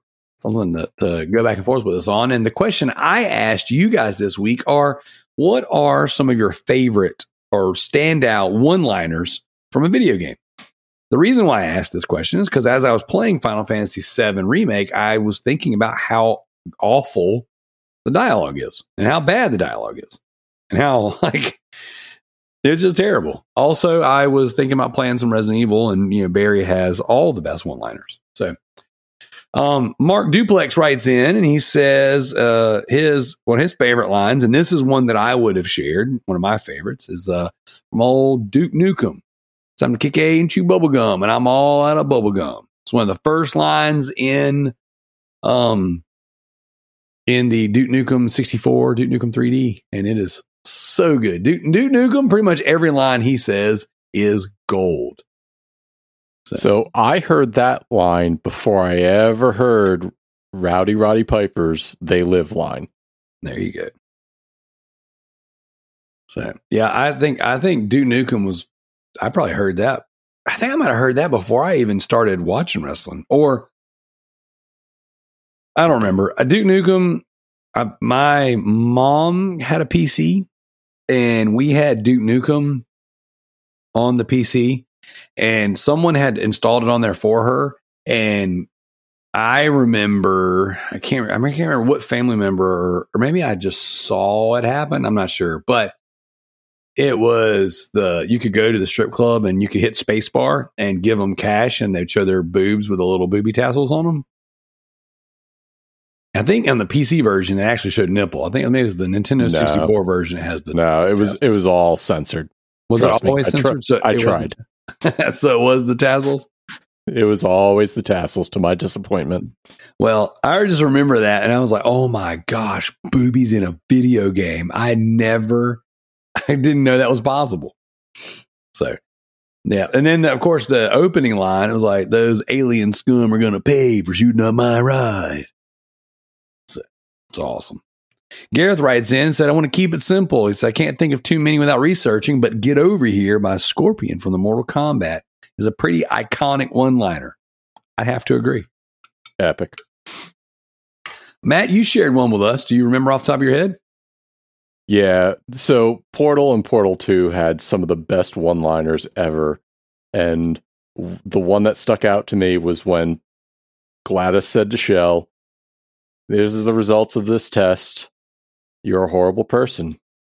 I'm not joking, that's what it says. I didn't even know we were testing for that. That's awesome. That's pretty awesome. The other one I like is when GLaDOS gets put in a potato and she asks Shell, "How are you?" Because I am a potato. That's good. That's good. Yeah. Well, I actually thought about, because I've got, I don't know, one of my external hard drives somewhere, I've got like tons and tons and tons of actual dialogue from the Resident Evil games. And of course, the Jill sandwich is legendary. You know, I have this, the Barry with his Colt Python Magnum. It's pretty funny because there are some attempts in the latest, I say latest Resident Evil, but it's not latest anymore. In Welcome to Raccoon City, where they try to take some of the Master of Unlocking one-lines or whatever. But yeah, it's I've got some samples I think I might splice into the show in post, depending on how much of a COVID fog I'm in when I edit. But yeah, it's awesome. Just some of the terrible dialogue in those early Resident Evil games. So good. Andrew Hutto writes in and he says, in one of the Assassin's Creed games, someone says, "It's a me, Mario." I think it was Ezio's relative named Mario. Anyway, now I still say that all the time to this day. So it's pretty dope. I think that not Square. Ubisoft does a really cool job of incorporating Easter eggs from other game franchises. So that is one of those. There's I know they do that with their own games there as well. And I know it's not a Ubisoft game, but whatchamacallit, the first Dying Light game has a ton of Ubisoft Easter eggs actually in their game. None of them are great one-liners, but it's pretty dope. Red Beer Rick writes in, he says, playing Uncharted 2 at the minute, and the one that always gives a chuckle is when you're breaking into the museum and Flynn says over the radio, there's a guy above you. There's a guy above you. Then once you pull him over the ledge and he falls to his death, Flynn comes back and says, there's a guy below you. There's a guy below you. So that's pretty clever. So one of the one-liners I was going to bring up is also from Uncharted. It's when in Uncharted 3, I believe, when Nate and Chloe are having to go up and down one of the ladders, he looks up at her butt and he says, man, it's a shame you got to sit on that thing. What's also funny is in one of the Uncharted games, he says that to Sully as well. I think it's after he says it to Chloe later on. He says, I can't remember now, but do you encounter Chloe in the first Uncharted game? I know you have played the first one. I know you have Elena. It might be it's in the first or second one. Anyways, I think, is it the first one? The second one definitely had Chloe, but since I never played the first one, I was confused as to who she was and why she was so upset with Drake. Yeah. So maybe he says it to her first. He says it's a shame you have to sit on that thing first. But then later on, he says it to Sully in one of the other games. And I remember laughing like, oh my gosh, he said that to Chloe. And then Sully has some little quip back to him. That's really, really good. Rick also writes in and says, one or two well-voiced video game villains that stand out to us. One that really stands out to him is Jacob Danik, voiced by Simon Templeman, in Dead Space 3. He says, you can't beat a posh English-voiced villain, in my honest opinion. So you guys got any one or two, like well-voice-acted villains that stand out to you in any video games? Ooh. My answer is Kalai. Oh, God, you go first. I can't think of anything. The obvious Handsome Jack from Borderlands 2. I think he's on everybody's top villain ever, mostly because of voice acting. That's true. I can't even argue with that. Yeah, that's a good one. The guy that does the DC Douglas, the guy who's the voice actor for Albert Wesker, especially in Resident Evil 5, is legendary. That's just, bringing it full circle here with the real Albert Wesker. Dude, that junk, his voice acting in there it's that great mix of serious, business, professional, and sinister. So Resident Evil 5 is one of my favorite games of all time. And my son and I are almost finished with it, actually. We've been playing it together. Pre-vacation, pre-COVID, we were playing it together. So. And then, of course, I have to add Gladys to that, just because how awesome a job she does, Ellen McLean does. Kid Rock just drank a beer and then sloppy tongue kissed some chick at SummerSlam. It's so disgusting.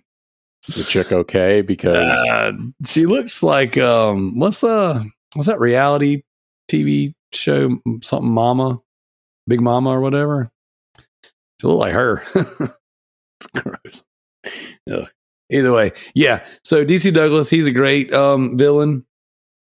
Who's the guy from the Ubisoft game Far Cry 3? Voss? That guy was a good one. Voss Montenegro is the character's name. Oh, God, now I can't remember. Because both he and Giancarlo Esposito are Breaking Bad and Better Call Saul. They seem to have a good countenance with getting Breaking Bad villains.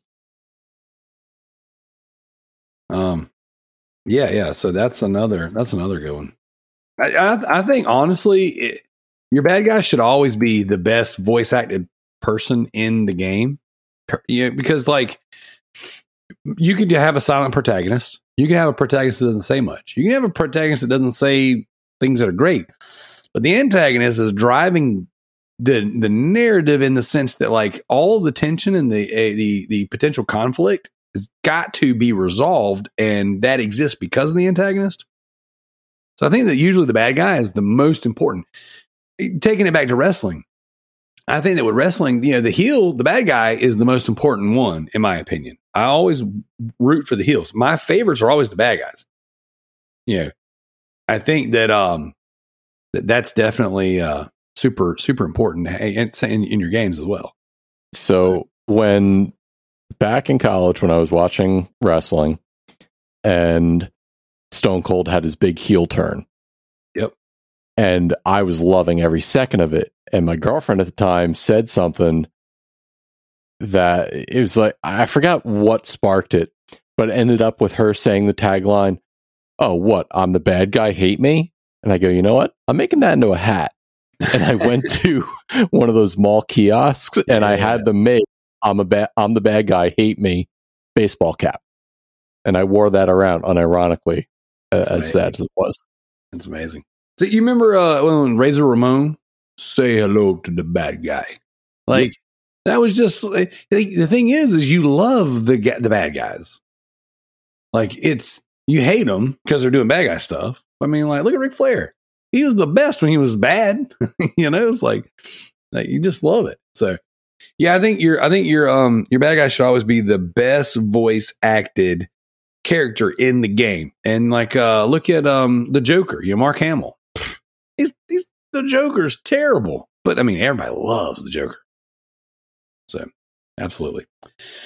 I'm stalling you, bro, writes in. He says, with the House Flipper devs calling the Game Pass team, quote, the best of the best, end quote, and Power Wash Simulator having a more successful launch than the critically acclaimed Hades, is it not undeniable Game Pass is a great thing for these smaller devs? What do you guys think? You think that because Power Wash Simulator got some positive buzz from their developers that Game Pass is unanimously great? Or was it just great for them? I think that Game Pass is great for indie developers. I hope the PlayStation does the same thing. Like, I have found a lot of games through Game Pass that I just amazingly love and will buy on other systems. Yeah, I agree with that. Well, look at Stray right now, that cat game that got released on PlayStation. It's been all over every news outlet. This game is doing gangbusters. It's getting downloaded and played. So it's crazy.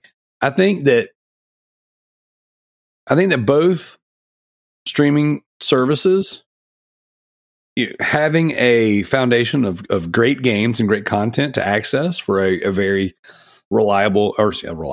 very easy, a good price. Affordable is the word I was looking for. COVID.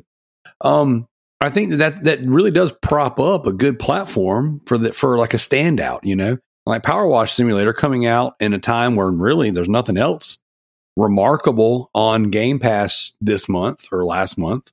I don't think any big titles dropped that were like day and date, and definitely no first party. So you do have a very large amount of good content there. So people are there and it's like, oh, what am I going to play? Power Wash Simulator came out. Let me try it out. Oh, wow. That was really good for me. Yeah. I think it's perfect for stuff like that. Jumping over to PlayStation Plus, it's like, yeah, you got this huge back catalog of great games. And then you have this, here's this indie game that we're able to kind of put out there and go, hey, this is the premium thing to check out right now, and it gets a lot of attention. So I agree. I think it's great for indies. I think it's great for indie devs. I think it's great for these little games, and I love to see stuff like that stand out, because realistically, if you threw those things on the PlayStation Store and buried it with everything else that's out there, you probably wouldn't have noticed, Power Wash Simulator. So yeah, I agree. I think that Game Pass and PS Plus, I think that is great for stuff like that. So, I mean, take what you said in the Discord where you said that these types of subscription services kill game sales. And that is true for a good amount. But the great games will still shine through, like Shredder's Revenge, which recently talked about making $1 million in sales, which, yeah, could it have made more if Game Pass wasn't involved? Probably. But also maybe Game Pass being involved helped them financially, whereas they normally wouldn't be able to put it out on as many platforms or do what they wanted to do with the game. So, Nintendo Switch having the success that it did for indies, but those were all sales and whatnot. No subscription there. Yeah. I think there's a place for both, but definitely there was a boon to people having access to these games and developers they normally wouldn't ever give a chance because it would have cost money. Yeah, I definitely see the benefits of these subscription services. I know I usually come in kind of hard on them for conversation's sake. But I definitely see where they are super beneficial. And in cases like this, they're really, really good for the little guy. I do think that Day and Date's bad. And I would argue that Shredder's Revenge was going to be a gangbuster regardless. I think that Shredder's Revenge probably suffers from being on Game Pass. Sure, we don't know the back end, so maybe they did need that money to help get across the finish line when they did. But that game is good. The word of mouth behind that game is good. That game was going to sell a ton on its own merit. But I'm sure that, you know, being available on Game Pass as all the buzz came out definitely put that player count way, way up in the sky. So as long as cool stuff's still coming out and people are still making money and everything is still good, let's rock and roll. I'm all for it. So, and if Power Wash Simulator gets to have a Power Wash Simulator 2 because of Game Pass, then who am I to criticize? You know? So I think that is freaking awesome. Same thing with this game, Stray, over here on PlayStation Plus. This game it's good. It's a quality game. I played a little bit of it the week it came out. And I don't care anything for cats. I hate cats. But I'll play a cat game with my daughter, you know, and we'll enjoy that together. And the game looks amazing. So she just thought it was so cool. So once I'm out of quarantine Monday, then we'll be picking back up with Stray. So, all right. Diego writes in, he says that Max Payne 3 was his quote that he wanted to submit. And he says, they put the quote in here. It says, time to see what's waiting outside for us. Well, it ain't going to be a warm cup of milk and a blowjob. Max Payne 3 is such a good freaking game. I am dying for a remaster. So I'm going to definitely going to play it on Xbox. I got the Xbox 360 version of it. Definitely going to play that one and get those achievements. I'm not going to go for the 100%. They shut the servers down and stuff, but that's another game that I'll have to play through this year. I've got that. I got my eyes on it. I really, really love that game. That was definitely the standout of last year. The game that I put in just randomly because I've been putting it off for so long that I just couldn't believe I waited. So, he also says that Red Dead Redemption 2, I got a plan. You guys play Red Dead Redemption 2? Yep. Yeah. That was Dutch Vanderland's famous line anytime anybody questioned him. And it was, I have a plan. I just need money. That was basically it throughout the whole game. What's funny is Joe and I were supposed to be doing the Red Dead Diaries or Red Dead whatever we were going to do throughout the year. And we're 8 months into the year. Neither one of us haven't even opened the game yet. It is a phenomenal game. Well, one of these days I will definitely play it. So I keep saying I'm going to play games, but you know what? Once I'm done with this pledge, then I'm going to play another big game and be buried with it for a little while. All right. So Diego also asked us a question. He says, if you could meet your favorite voice actor or actress from any video game, who would it be? You guys have a favorite voice actor or actress? Not really. I'm not into voice acting on the video games. Like don't be like, oh my God, I can't believe this person's voicing them. Really? Yeah. I mean, I think it would be cool to meet somebody like John St. John or Ellen McLean, but it's not like, oh my God, I have to go see that person. I don't think of any celebrity like, oh, I got to meet them. But I really, really, really like, there are certain voice actors and voice actresses that I want in my games. And there's some that when they change them, I get really, really aggravated. So Roger Craig Smith was the voice actor for Chris Redfield for a couple games. And he is in my head, that's my Chris Redfield. The same way that Ben Affleck is my Batman. In the same way that Mark Hamill is my Joker. You know what I'm saying? Like, though, when I think of those characters, that's the voice that I hear. And man, when he wasn't Chris Redfield in these latter games, that was a little disappointing. The guy that they got's just a little dry and a little, you know, which I know Roger Craig Smith does more like animated films. He does Batman in a few things, and you know, that's kind of hit more his shtick. But dang, replacing him sucked. Also, and dude, man, this COVID fog is killing me. But the original Claire Redfield actress, she was the voice of Jubilee in the X-Men 90s cartoon. Oh, wow. Yeah. I am drawing a blank. I'm telling you, this is killing me. It's going to pop up in my head any minute now. Anyways, she was great. She was freaking awesome. But then when they replaced her, now they've replaced her voice actress, I think, more than once. So, either way. But if I can meet any one of those, I would definitely want to meet Roger Craig Smith. And I would definitely want to meet Mark Hamill. Even, I just want to hear him do the Joker voice live. Like, I would love to hear that. That would be What's interesting to me is that you talk about Mark Hamill meeting him as the voice actor, not as Luke Skywalker or I guess on all that whatever he did as in the Guyver. But yeah, okay. So I would be like, hey, can you do the Guyver voice and then the Joker, and then I'm good. So Allison Court was her name, by the way. I actually had to look it up because my brain doesn't work. Allison Court. She was the voice of Jubilee.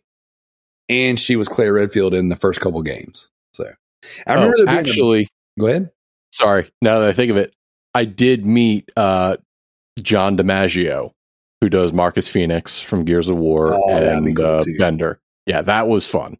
I'd be like, Razor Hell. My tomatoes. So, yeah. And then I would like to meet the guy that does Duke Nukem's voice. So what would be really cool is if we could get those people to do, this is such and such, and you're listening to the Loot Bros podcast, those little bumpers or whatever. I wonder if John St. John is on, what the heck is that service you pay like money and Cameo they just say whatever? something? Yes. Yeah. Wouldn't be surprised if he's on it. That'd be cool. We should get Patrick Hickey Jr. to do something cool for us for it. So. Oh, yeah, this is Patrick Hickey Jr. You're listening to Luke Bros podcast. All right, where are we at? Also, Diego writes in with a super serious question, guys, so hang on to your butts. What is the normal way to wipe your butt after a dump? Up or down?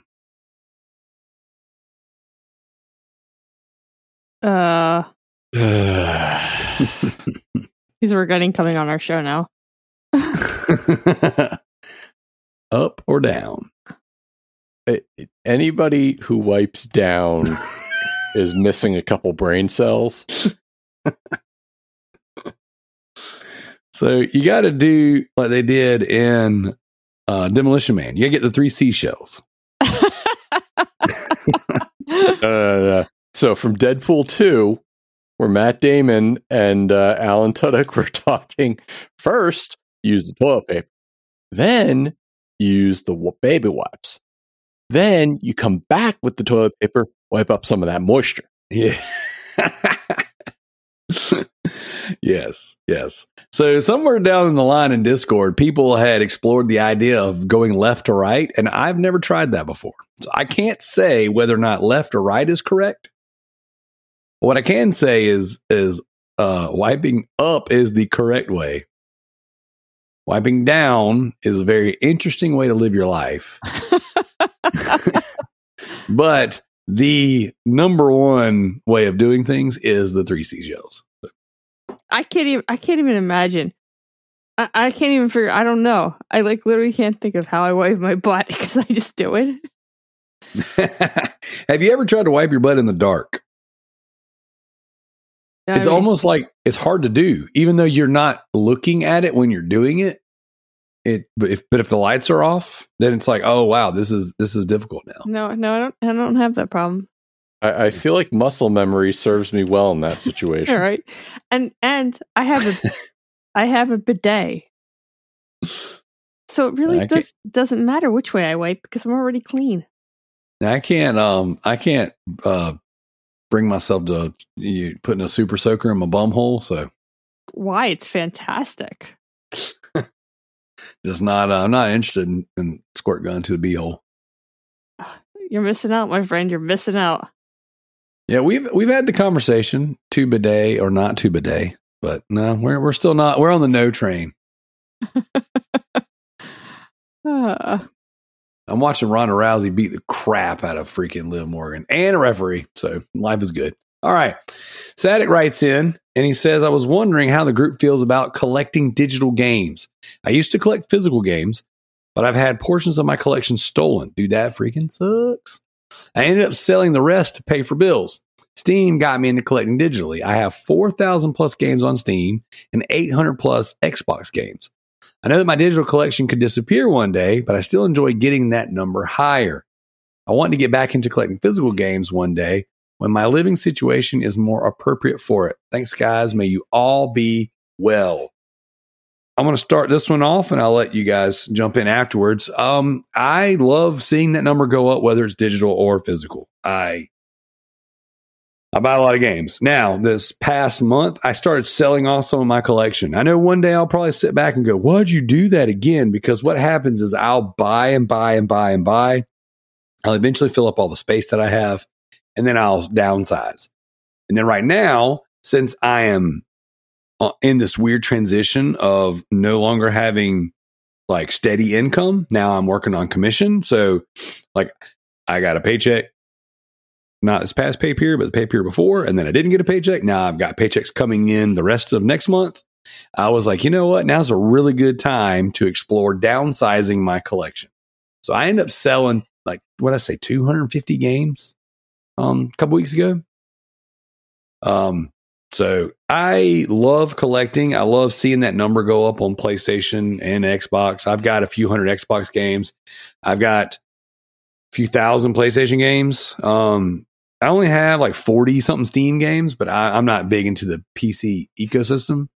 I'm sure you guys have tons, but yeah, I don't know what it is, man. Like I bought 3 games yesterday. Like I haven't bought a game. I don't think I bought a game this month up until yesterday, but it's like I'm addicted to bringing that number up. I have to do it as well. So, what about you, Matt? Where are you at on your Steam library? Where am I in my Steam library? More than 4? 437. There you go. That's good. So, don't ask how many I've actually completed, but then again, I don't believe in backlogs, right, Kalai? I like a mix of both, but like everybody else, I am concerned about the idea of where does that leave us on ownership? And if a server goes offline, well, what do you do then? It's a delicate balance, but for instance, when I went to buy Ghost of Tsushima, I also don't believe in pre-ordering many things. I didn't pre-order Ghost of Tsushima, and when I walked into GameStop, sorry, we don't have any. If you didn't pre-order, I go, all right. So I just went home and I bought it digitally. Yep. It's a fantastic game, and I want to be able to play it forever. But once I come to grips with the idea that even one day my consoles will stop working and I can't fix them, digital is just fine for me. And it reduces shelf space, which I need. So I do physical when I can, but I'm not. I'll do digital just as easily. Heck yeah. What about you, Kalai? I love digital. I just don't have the room to keep like physicals in stock. You know what I mean? Like I just don't. I've been collecting the Evercade, and even that I'm running out of space. Now I have 559 games in my Steam library currently. So I dig it. So I told myself, well, I've been having this conversation, I guess, with myself, where it's like, would I be satisfied if I only went digital from this point on? You know? And like, I've been trying to kind of have that conversation of like, there's enough on Game Pass and PlayStation Plus to where I would technically don't ever need to buy another game. I would never finish what's out there. Now, I would never finish what I already own. And then I was thinking, and I was telling my brother this yesterday or day before. I said, you know, Resident Evil, PlayStation Portable, PlayStation Vita. I was like, realistically, those are the three things that I collect that I care the most about. So I thought about like, maybe what if I downsized everything, just sold off, you know, everything, you know, and then just kept like the things that were super important to me. So like for my Xbox 360 collection, I sold 200 and something games. I probably kept 50. You know, I sold a bunch. I sold like almost all my Wii games except for the Resident Evil stuff. I sold my Wii U. I sold my Wii. I sold a ton of stuff the other day. I sold all kinds of stuff. I was just kind of like, what am I realistically never going to plug back up and play? And then kind of went from there. And I know PlayStation 3, Xbox 360, Xbox One, PS4, PS5. That's really where, like, from the trophy achievement system up is really where I kind of like, I stay. So but things before that, I just was like, I don't know, man. I don't know that I need it anymore. I kept my Dreamcast. I kept my PS1, 2. I kept my 64, things like that. I don't know. I've been kicking around the idea of going mostly digital, or at least mostly digital in the sense that like buying games on sale and using the subscription services to their fullest, you know. But then like yesterday, I was like, oh, wow, look at these games. I'm going to buy them. Some of them I already own physical. I just bought them. I don't know. I hadn't quite figured out where my head's at, but I've been thinking about it because like I just filled up like and I see I also collect comic books. So like I'm in this weird position of I'm filling up all these shelves with games, all these shelves with movies and Blu-rays, and then all these shelves with boxes and boxes of comic books. So I needed to make a decision. Which one? Because I can't collect them all because even with a giant basement, like realistically, space is limited. So I don't know. I don't know what I'm doing in my life. You're living it to the best you can.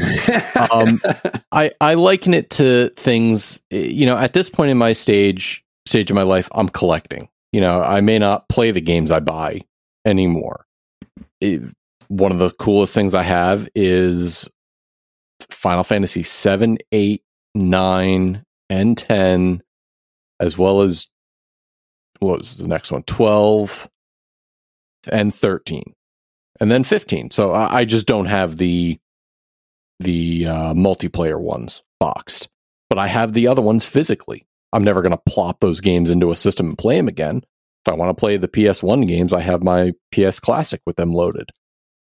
It's nice things that I like having on the shelf now, but you know, like I said, the shelf space is just at a premium now.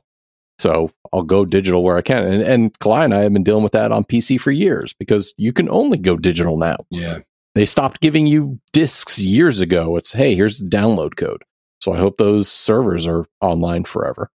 Yeah, but at the same time, as much of games as we buy, how many times are you going to go back to something? That's why I don't mind doing digital.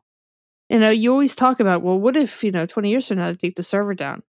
20 years ago, there's going to be a new game out that I'm so busy going to play that the older stuff is like, oh, I don't really want to really play it. Well, it's also nice because from the aspect of, if I really want to, I could download everything onto a backup hard drive and keep that around.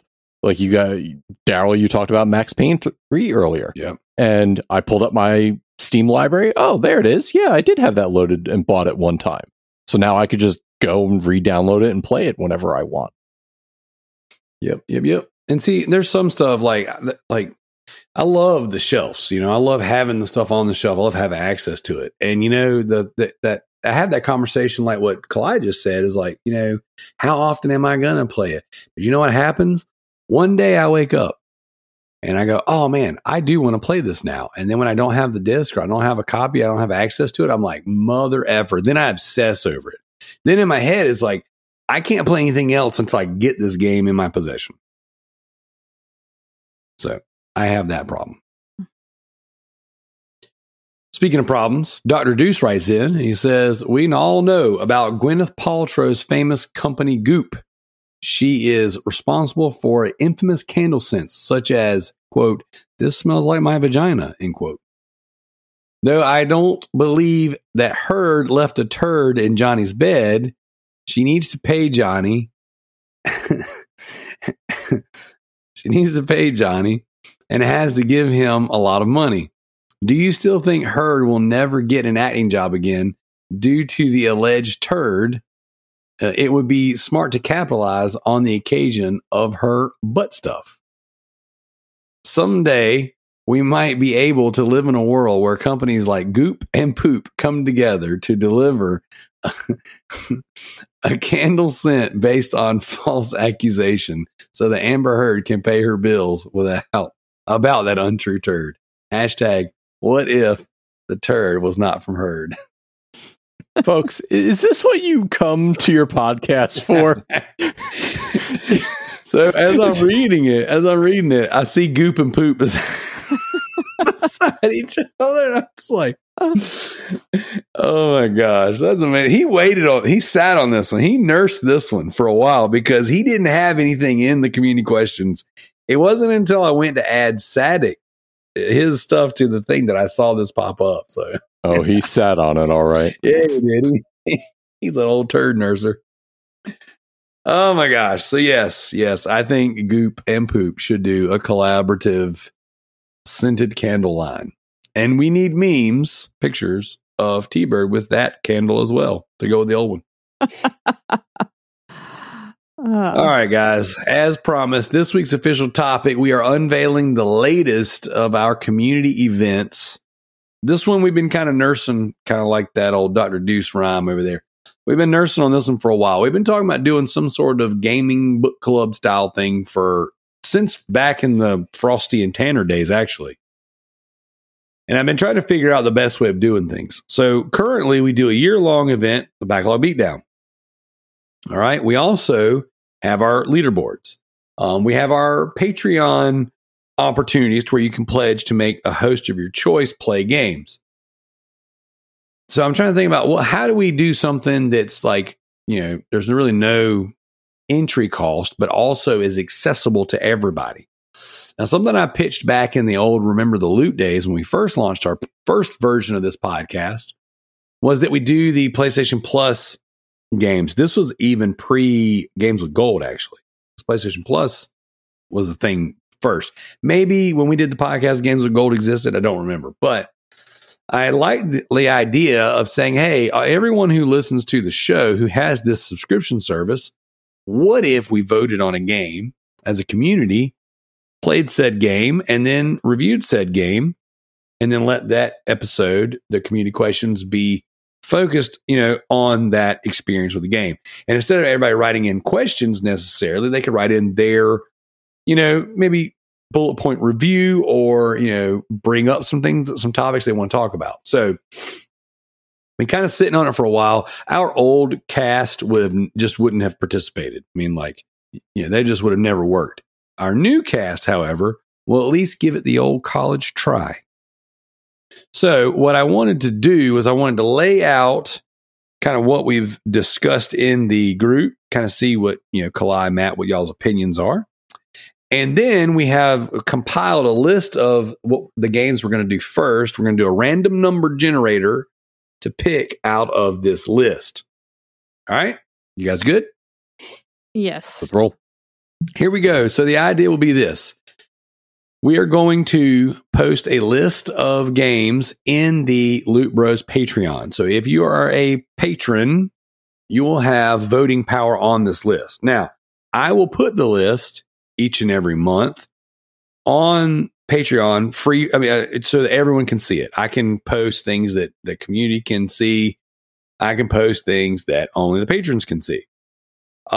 Now, I'm not going to put this in the Facebook group. I'm not going to put this in the Discord. I'm going to put this solely on the Patreon.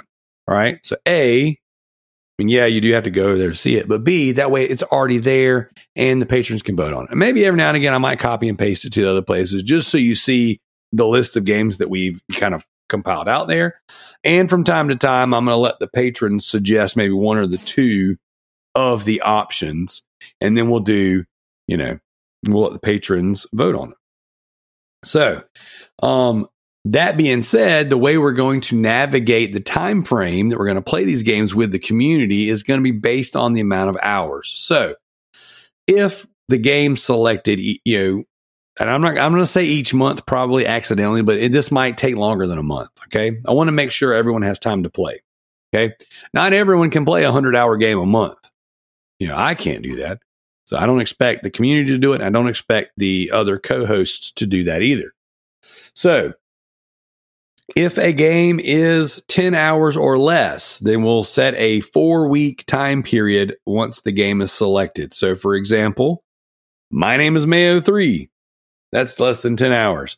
If that is the game that that gets voted on, then the community has the opportunity to play the game. Now, once the game's selected, I will announce that on the shows, and I'll announce that in the community, in the Discord, and in the Facebook group.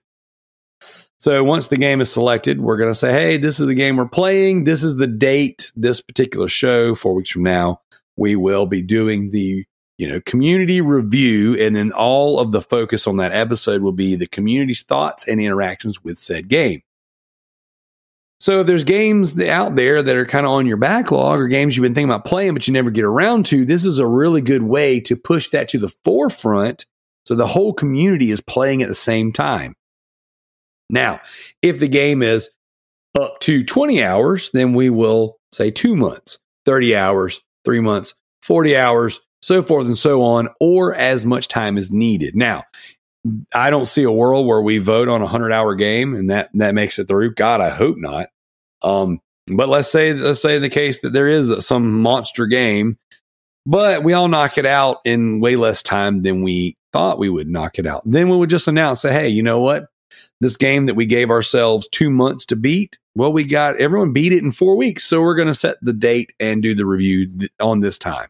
So I would love to do a game a month so that each month the community is participating in a game that we're all playing together. And if it takes 5 weeks, 6 weeks, 2 months, whatever, that's fine. I don't want to draw things out so far that people don't actually play them or don't follow through with it. Does that make sense, guys? Yep.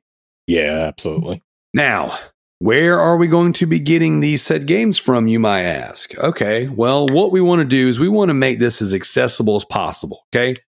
Almost everyone who listens to this show and or is on this show has either PlayStation Plus Premium, Game Pass or Game Pass Ultimate, right?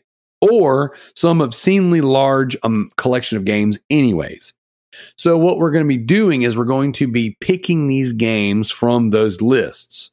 So we're not taking brand new games that just came out. So December, when Callisto Protocol comes out, do I want to play that? Absolutely. Will that be, eligible for the community game club? No. Okay. What is eligible is if it's on Game Pass, if it's on PlayStation Plus, if it's a games with gold, if it's ever been any one of those things. Is it a Epic free game? We want to be as accessible as possible with this so that anyone who listens to the show doesn't have to go spend a ton of money just to participate. Does that make sense? Yep. Matt, you good with that? Absolutely. All right. Now, those of you guys with really big game collections like myself, it might not be on PlayStation Plus or it might be on PlayStation Plus. It might be on, Game Pass. But maybe I don't have Game Pass right now because I don't. I actually turned that off, not too long ago. But the game that is selected, I own anyways. Cool. I'll play. If I want to play along, I'll just subscribe for Game Pass and, or PlayStation Plus. And that's kind of how we want to navigate this. We want to make it to where if you, the community listener, say, oh, dang, they picked Death Stranding. Okay. Well, you know what? I got a PlayStation, but I don't own Death Stranding. I want to play this too. I mean, you can go subscribe to PlayStation Plus Premium for a month, and for $15, you're in, or you can go buy the game if you want to do that. We just want to make it easy and accessible. Let's say we pick a Halo, we pick the first Halo game. Most of you guys that interact with us, let's say I say most. It seems pretty even these days. Xbox, PlayStation, PC, whatever. So let's say you're a PlayStation guy and you don't have access to Halo, but you got a PC. Well, you can get a jump on Game Pass and you can play it on there if you want to. Some months it will be one console or the other. I would hope that we would, land most of our months on multi-platform style games, but I don't want to limit it too much to where it's not fun. Okay. That being said, what we did before the show started is we all submitted a handful of games that are on these services. Okay. Some of these games in here are platform exclusive, but that's not very many. Okay. We picked 12 total games that we submitted before the show. And what we're going to do is we're going to use a random number generator to decide what game. Did you see that I added some? Did you see I added? I did. Okay, you did. Okay. I did. Actually, it's funny because you added a game that was already on the list, but that's okay. Well, I left it on there. I also didn't quite understand the assignment because when you picked this topic, it was like 2 hours before the show, and I had friends over. So I was cooking and cleaning, so I only kind of half looked at it. So I'm very sorry. Oh no, all good. It's all good. It's not. So originally we were going to do something else, but this was kind of something that I've been chewing on for a while, and it just clicked. I was like, oh man, I got a great idea. Here's what we're going to do. And that's why I pitched it to everybody first, so that if you had any kind of concerns beforehand. But I mean, it seems pretty simple, Pick a game, play a game. Do you have to do it? No. Does the community have to do it? No. Something else is, let's say we pick a game, and 3 of the hosts have played half the game, but one of the hosts has already beat the game. Well, when the time comes and we do, and it's like, oh, well, it's time to do the review. Well, not everybody finished it. Well, that's okay. Not everybody in the community is going to finish it. But what we can do is we can have a conversation at least about our time with the game, even if we didn't like it. Let's say we pick a game, we pick Halo, right? And 3 out of us have played it and beat it. And then Joe was like, well, I don't have access to Game Pass and I didn't want to play it on PC. So, okay, cool. You know what? You don't have to play it. It's all good, But if we do have that conversation, you have the opportunity to participate or you don't. Now, surely Joe can ask and be a part of conversation with games that he doesn't necessarily have or haven't played, just like I can, just like you can, Clyde, just like you can, Matt. So, and if something happens and you don't like the game that was chosen, you played a few minutes, like, it didn't work. It didn't really click for me. When we do that episode, hey, guess what you're bringing to the table? You're bringing your experience and you're saying, you know what? I didn't really like that game. Here's why. And so it'll be a good conversation either way. So does that all sound good to you guys? Sure. Hell yeah. Here we go.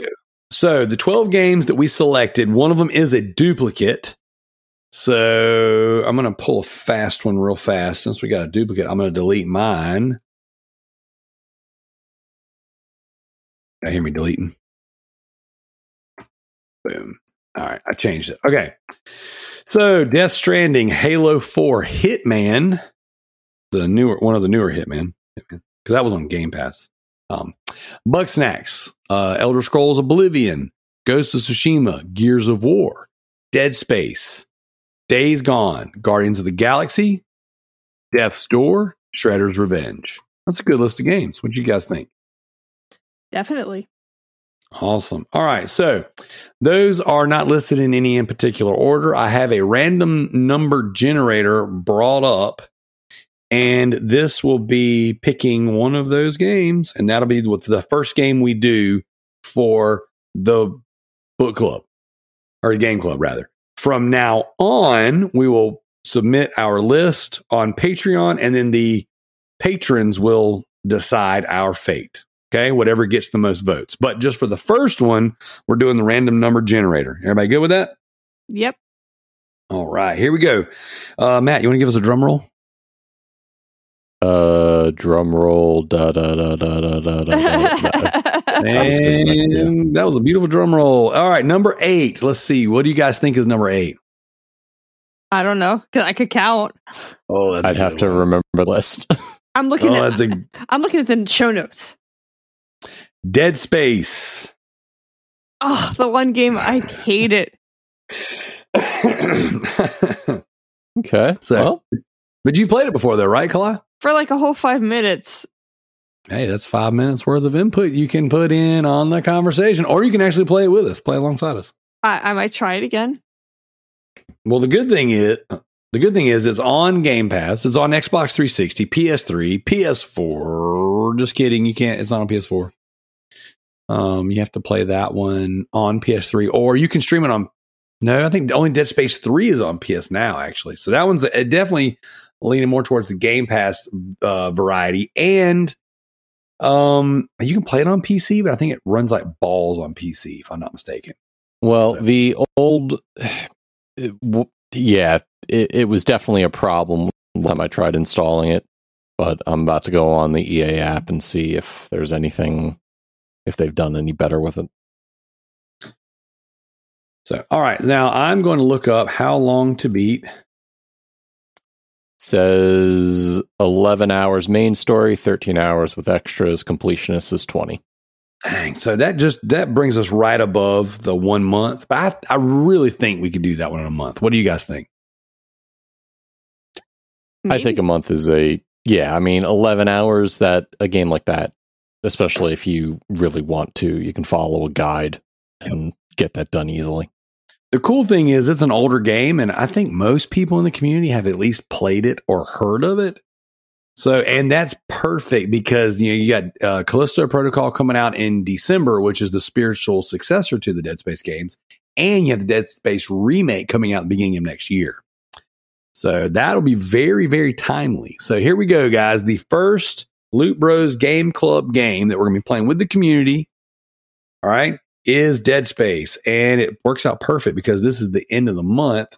So what we'll do is the very last podcast of August, we will have our community game club discussion of Dead Space. So that seems pretty good. I mean, you guys got any objection? You guys good? You guys got any questions? No, as of right now, I would play Dead Space between playing my stupid WW2K. What's worse, WW2K or Dead Space? WWE.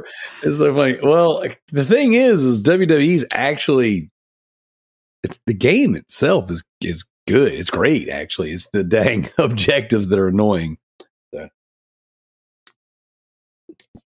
So the cool thing is Dead Space will be a great stream game for you, Kalai, because if you get scared on stream, people like that kind of stuff. Okay, sure. If I had time, I would love to do that. Oh, well. I mean, it's an option. So either way, so there we go. So Dead Space will be the first one. And then what we'll do is we'll take this list and maybe we'll add a few more. And then we'll put that on Patreon for the next one. So once we're done with this one, then we'll, whatever the tallies or whatever the community votes on for the next game is that we'll go with that next. So awesome. I think this will be pretty cool. I think this will be pretty fun. I mean, selfishly, I put Dead Space on there because I was going to put Resident Evil, but I was like, that one's a little on the nose. I was a little on brand. So I was like, I'll just put Dead Space on there. So we got at least one horror game. That's not on brand for you.